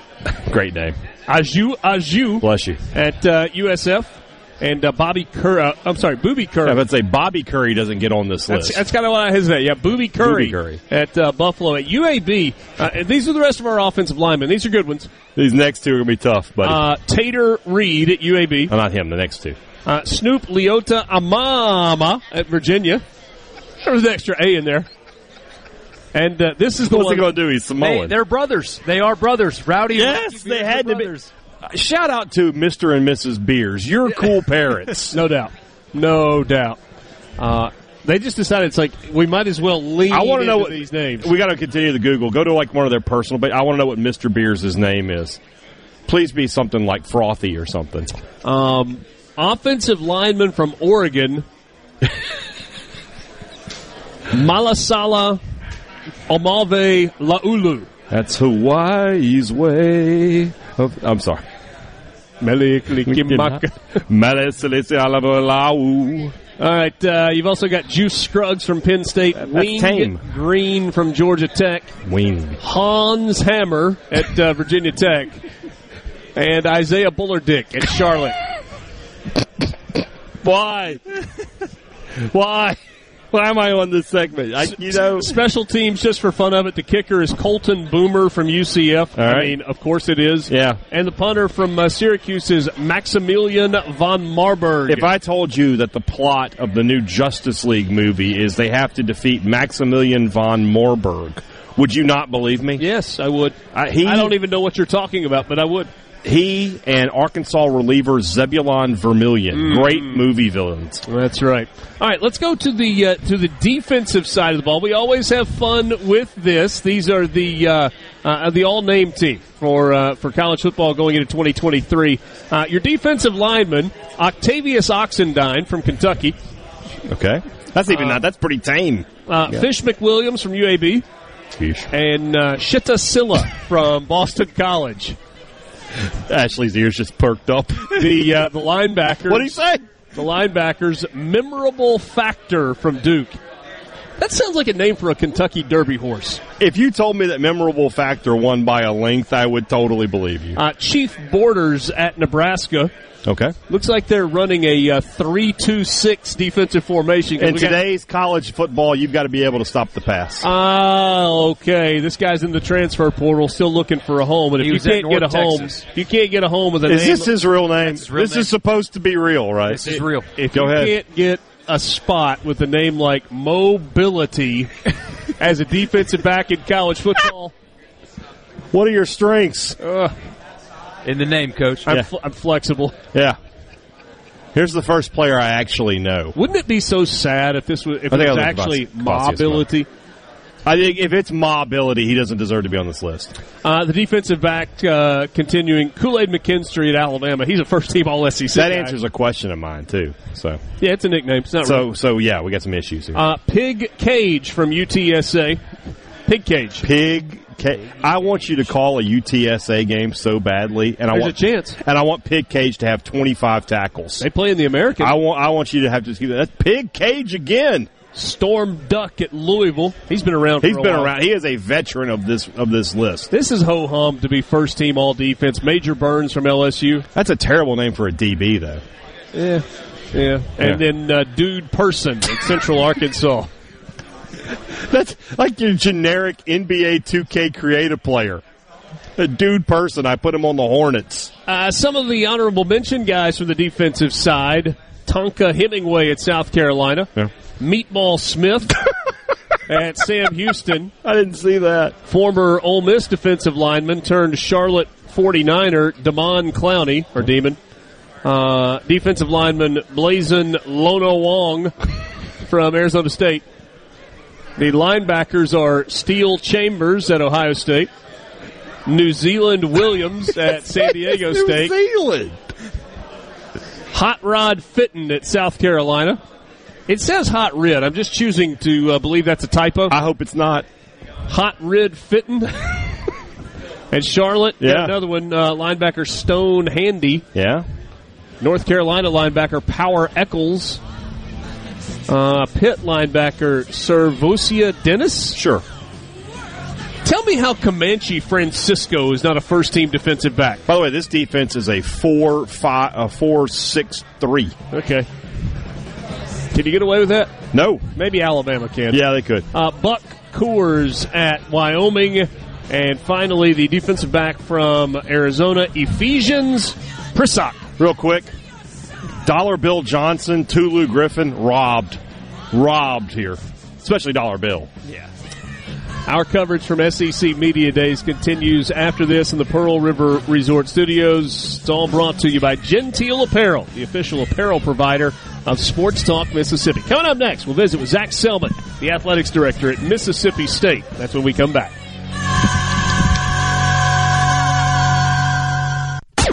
we go. Sports Talk Mississippi. Here's more. Super Talk Mississippi.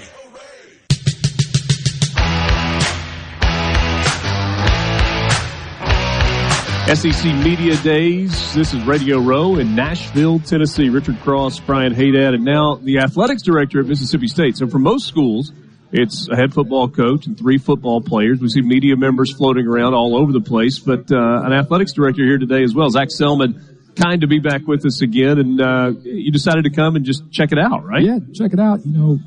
Have never been to the SEC Media Day and want to get up here and support our guys and just take it all in. So it's been really cool, but really good to be with you guys today. First impression from kind of walking through and seeing this event, it's a little bit of a circus.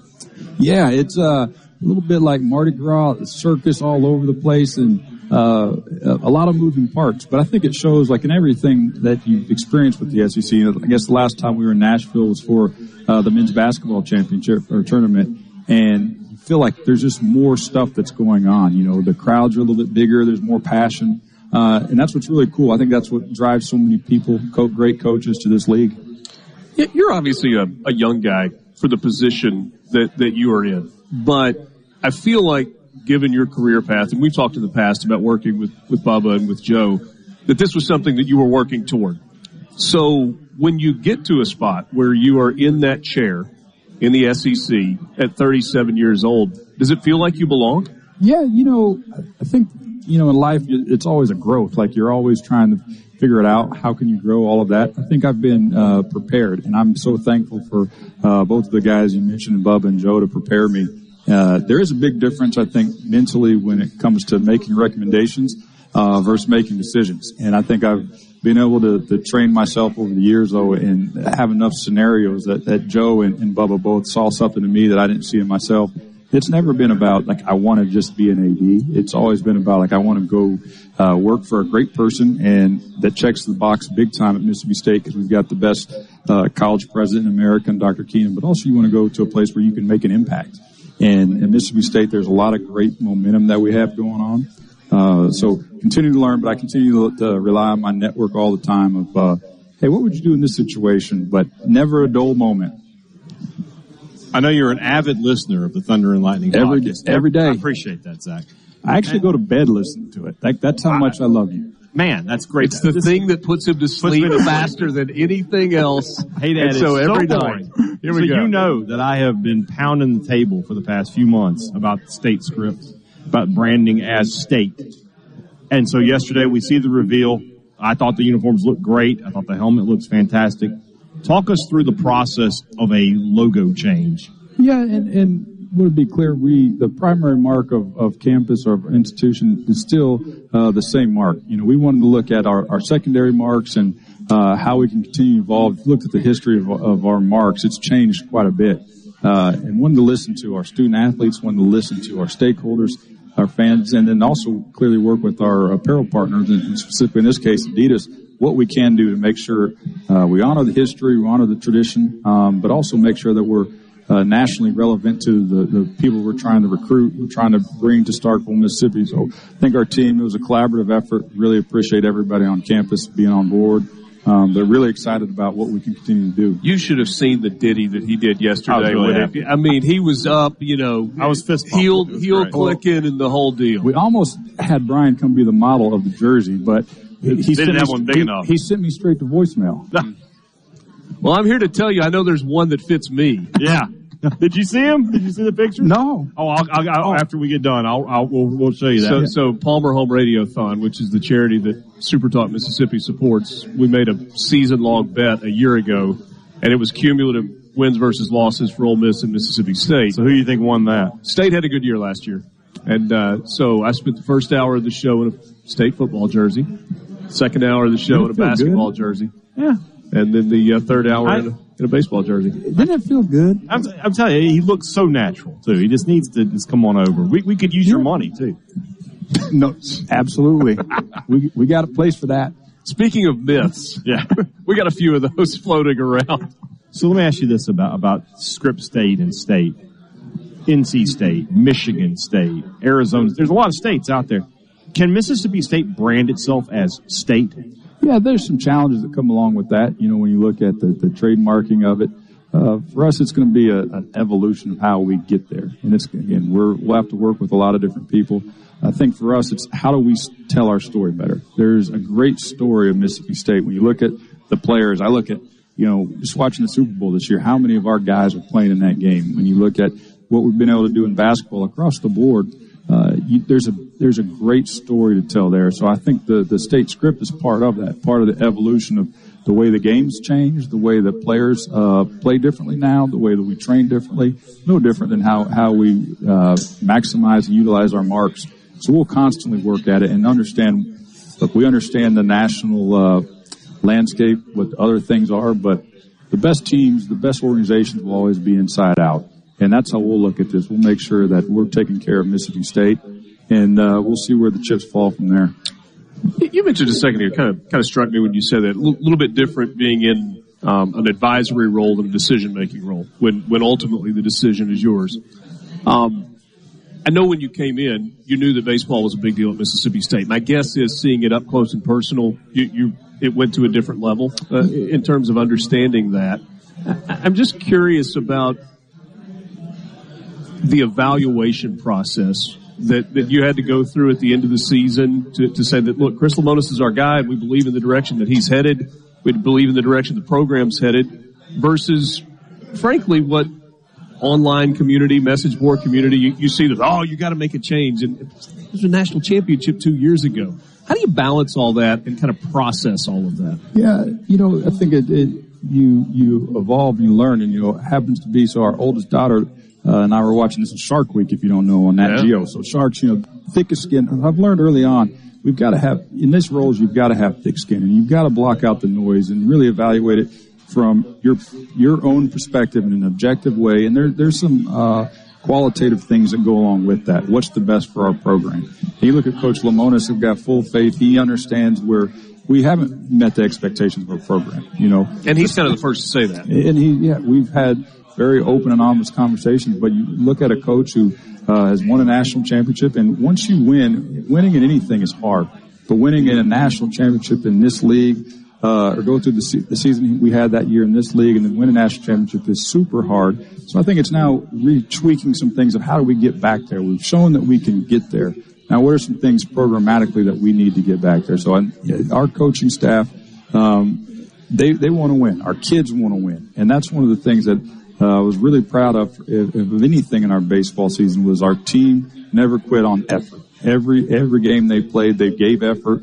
They continued to, losing's hard. I was on the team at Wake Forest where we lost a lot early. They actually beat at Ole Miss, though. That was fun, one game. And it's hard. That was the rain game. Rain game. Riley Skinner was the quarterback at Wake Forest at the time. And we just ran the ball and tried to stay away from Patrick Willis. Well, you know what Ole Miss did during the break, right? You've heard the legend of what happened that night. So Ed Ogeron was the coach. So they went in, they had the indoor practice facility, and to keep them loose, they scrimmaged for an hour and a half. Full contact scrimmage. I swear to you, I'm not making that up. Jeez, you wonder why you were able to run it on them like that. Yeah, we sat in the locker room and had like little Debbie's. Yeah. Everybody got is there mom with some orange slices? Can we, seriously, it was like, I remember that. We were sitting there soaking wet. I mean, we didn't have all these equipment managers. Crazy that night. We wore our same socks that we were warming up in, just soaking wet, and we had some little Debbie's and went back out there. That's good to know. Yeah. Thanks for setting that up, Coach O. Just, if you have any advice for a coach, don't scrimmage at halftime during a game. No. That's not good. Pass that on to Coach Arnett, please. Just make sure. I don't think you would, but, Hey, speaking of other places, not to make this about OU, but you've been there. You've seen that program. Obviously, a wildly successful athletics program. In terms of the transition to the SEC, where are they ready as a department, and where is it going to take a little bit of time to kind of figure things out? Yeah, I think that's a question that, a handful of people have asked, and I think the measure of the SEC, one is, we've got a great leadership group and Commissioner Sankey, but on the results it's national championships. It's like if you look at football, you look at where basketball's been, it's the tip of the spear nationally. So I think every program that Oklahoma has that is there, Coach Gasso's done a great job with the softball program. Coach Kindler, the women's gymnastics coach, has done a great job. So I think that's the standard. And if you fall below that, then you've got to work. How can you rebalance some things to make sure that you get up to that? So it'll be a great addition. We've already got some unbelievable competition in this league, but having Texas and Oklahoma will be great. Yeah. Let's wrap it up. We got like 30 seconds here. What are you most looking forward to this football season? Just experiencing it all. I've been able to experience basketball and baseball and tennis, all of that, but just to see the junction and to hear the cowbells, to see the tailgating. just so excited to experience a game day. I've heard great things about it, but until you experience it, that's one of the things I'm most excited about. You're always kind with your time. We appreciate you stopping by, and hope this is a good day for you. Absolutely. Thank you, guys. Zach Selman, Athletics Director at Mississippi State. Take a quick time out. We've got more coming up with you. It's SEC Media Days from Nashville and Pearl River Resort Studios. Easy for me to say. Our coverage brought to you by Gentile Apparel. We'll be back right after this.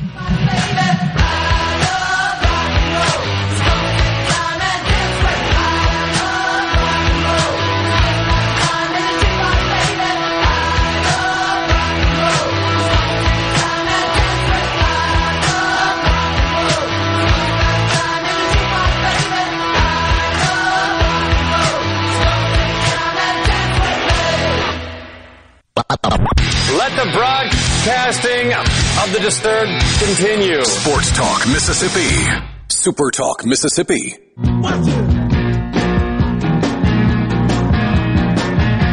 Sports Talk Mississippi from SEC Media Days. The one and only Cole Kubelik joins us, Radio Row, Nashville for the very first time, and kind of a cool setup. I want to do this two different ways. One as a player and one as a broadcaster. Coolest in-stadium experience? Oh, broadcaster. Wow, this might be the same one. Broadcaster was the Ole Miss game at Tennessee. Was that 2 years ago when they threw golf balls and mustard bottles at us? That was it. All right, so the loudest stadium I've ever been in was Neyland. And it was 99, so the year after they won a national championship.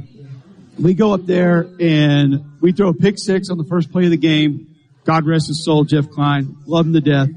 Deion Grant takes it back. And I'm telling you guys, I've played in Tiger Stadium at night. I played in the Swamp. It was not even close. It was literally deafening. Ben Lear sitting right next to me, and I was like, man, that's loud. But I'm talking closer than we are. And then he didn't move. And I just yelled in his ear, like, man, that's loud.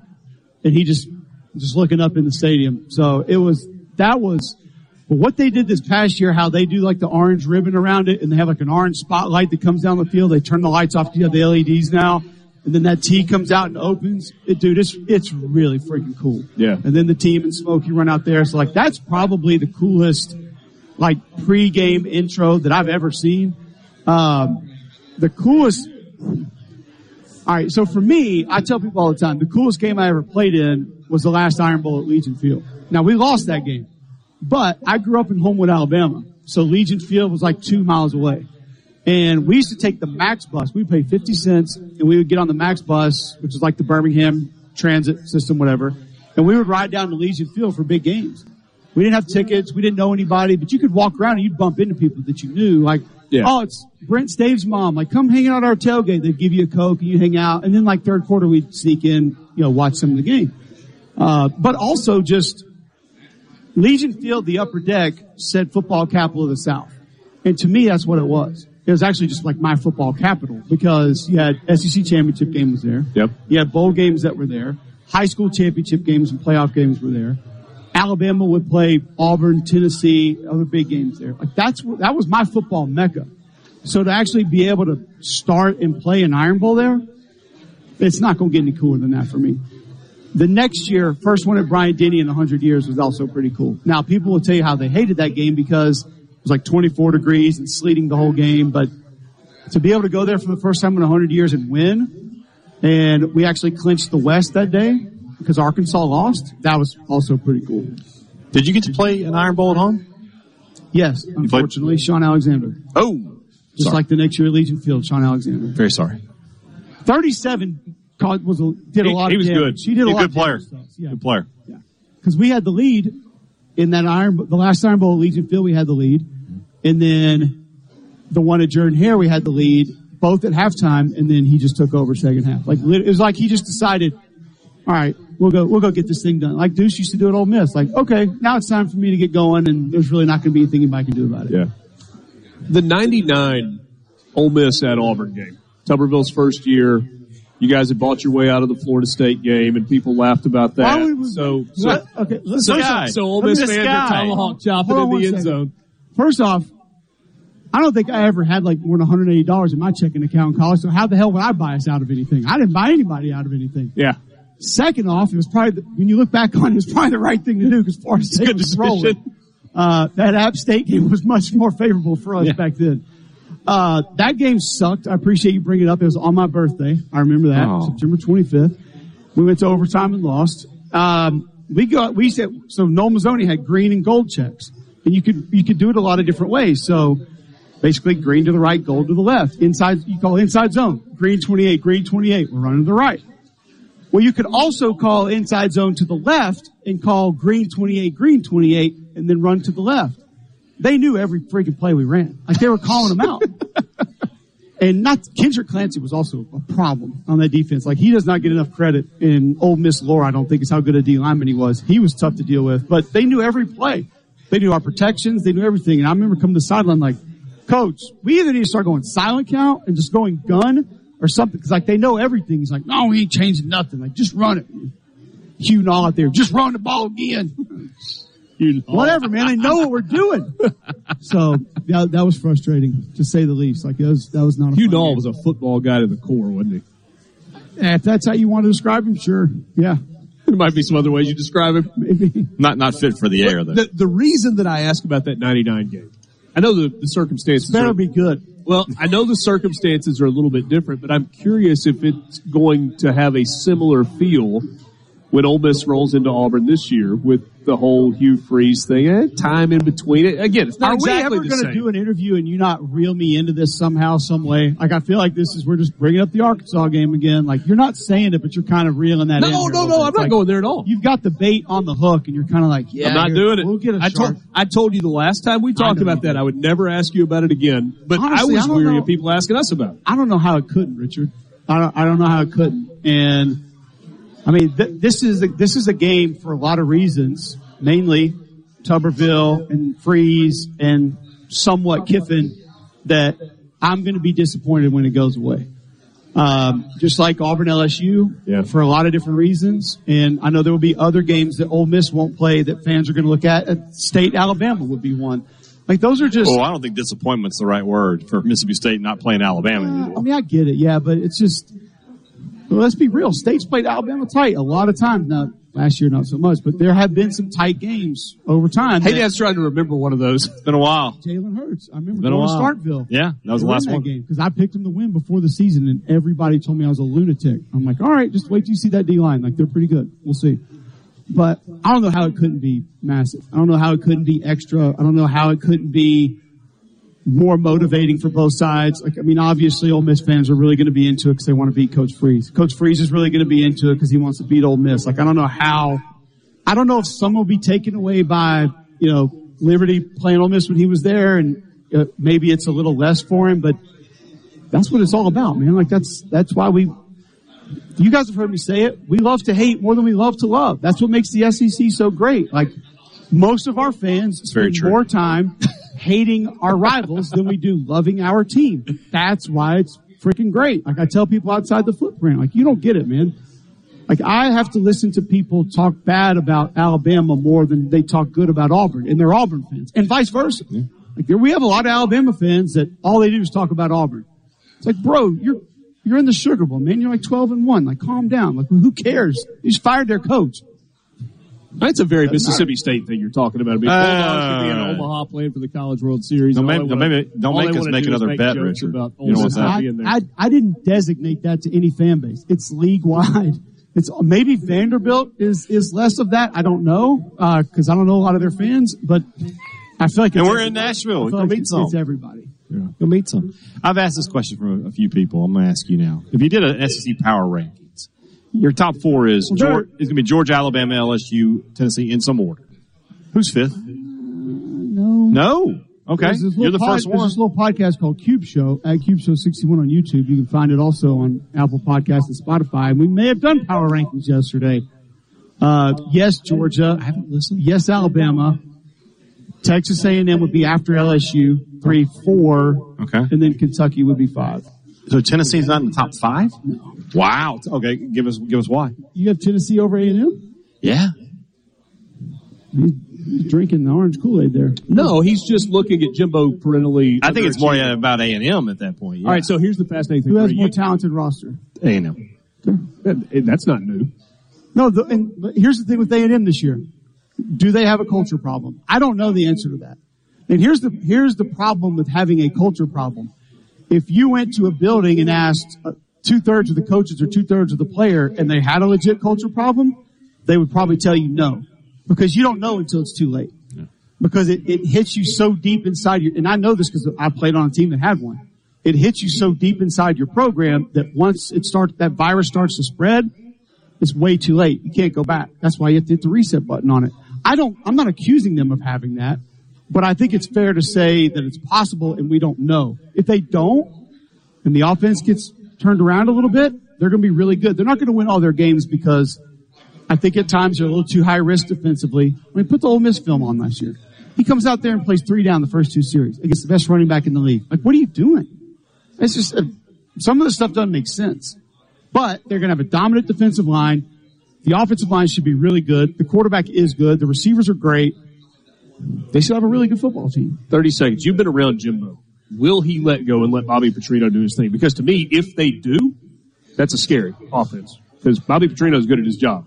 But I don't know if Jimbo's going to let go. I think he will. I think he knows he needs to. And the reason that he will is because I don't think Bobby will do it the other way. Bobby's just as hard-headed as Jimbo. And that's what will benefit A&M more than anything is Bobby has enough FU in him that if Jimbo tries to take it back, he'll just say, here you go. I'm out. Do you know how cool that explosion would be to watch? Here's another reason why it can work. Jim Chaney. Okay. There you go. Offensive analyst for A&M. He can at least bring a little bit of joy and laughter to that room. Cole Kublik, ESPN, SEC Network, Jocks in Birmingham. We'll be right back.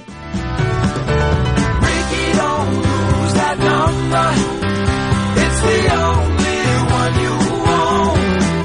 You might use it if you feel better. When you get home, Ricky, don't lose that number. Ricky, don't lose that number. Ricky, don't lose that number. Come on, SuperTalk Mississippi. Check this out. Are you ready? Yeah. Sports Talk Mississippi.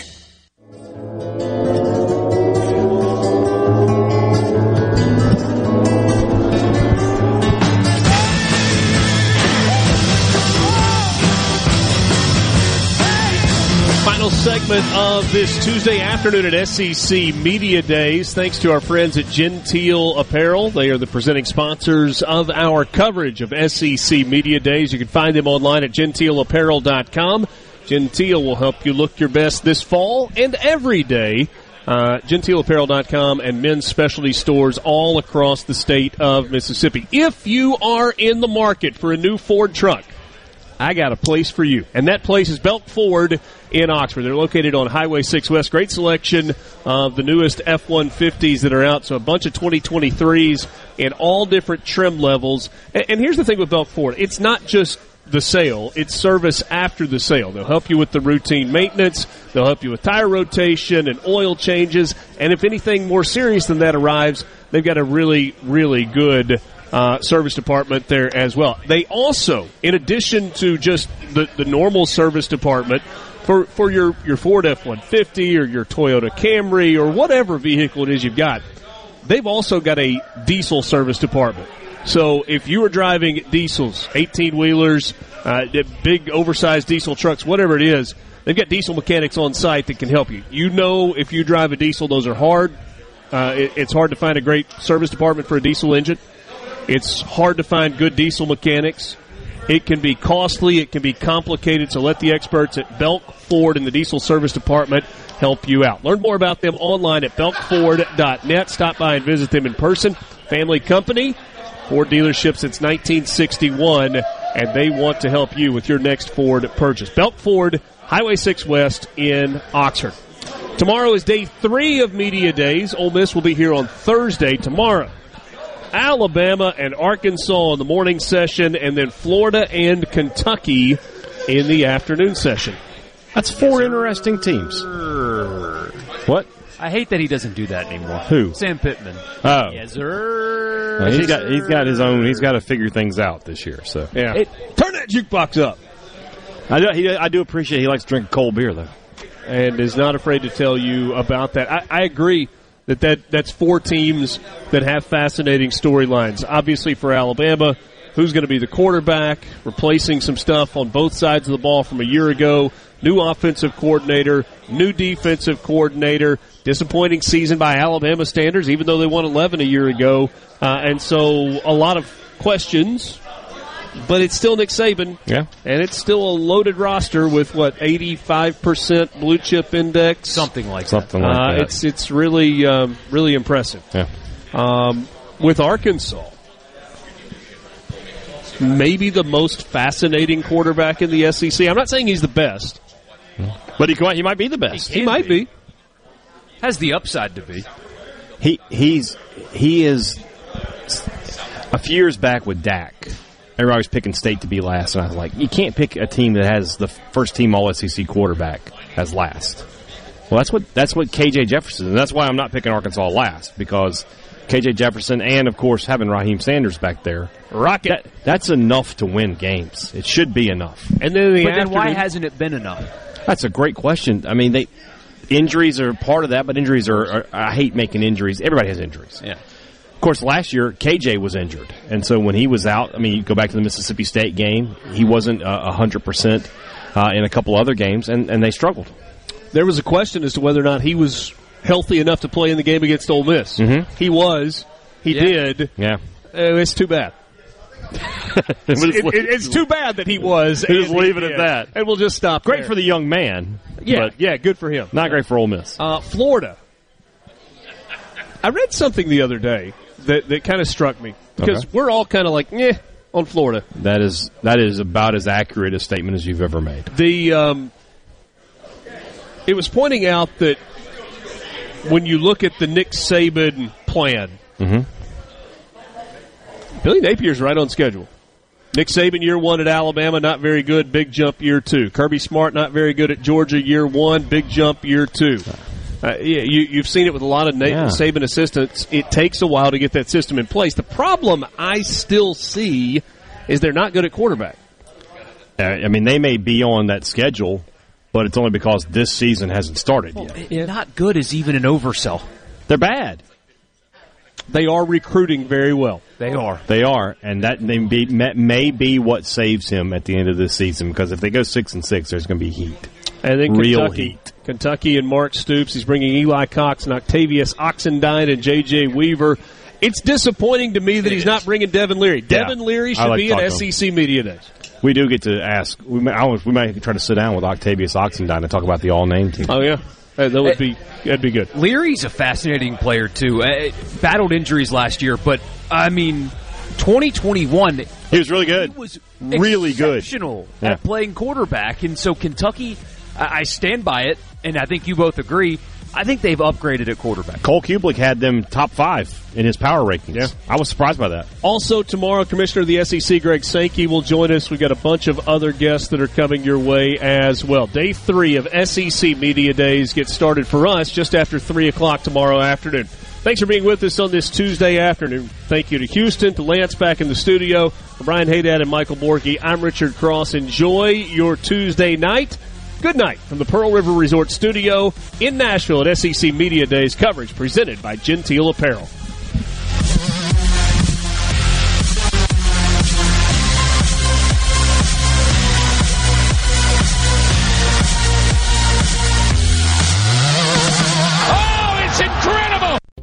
Are you a business owner looking for help with HR benefits and payroll? MWG Employer Services offers a wide range of services and can create a custom plan that fits your needs and budget. I was so overwhelmed with HR stuff. MWG Employer Services took all the stress out of it and even set up my payroll. I couldn't be happier. MWG Employer Services is here to help you succeed. Call us today at 601-206-7966 or go to MWGEmployerServices.com. A SuperTalk Mississippi media production.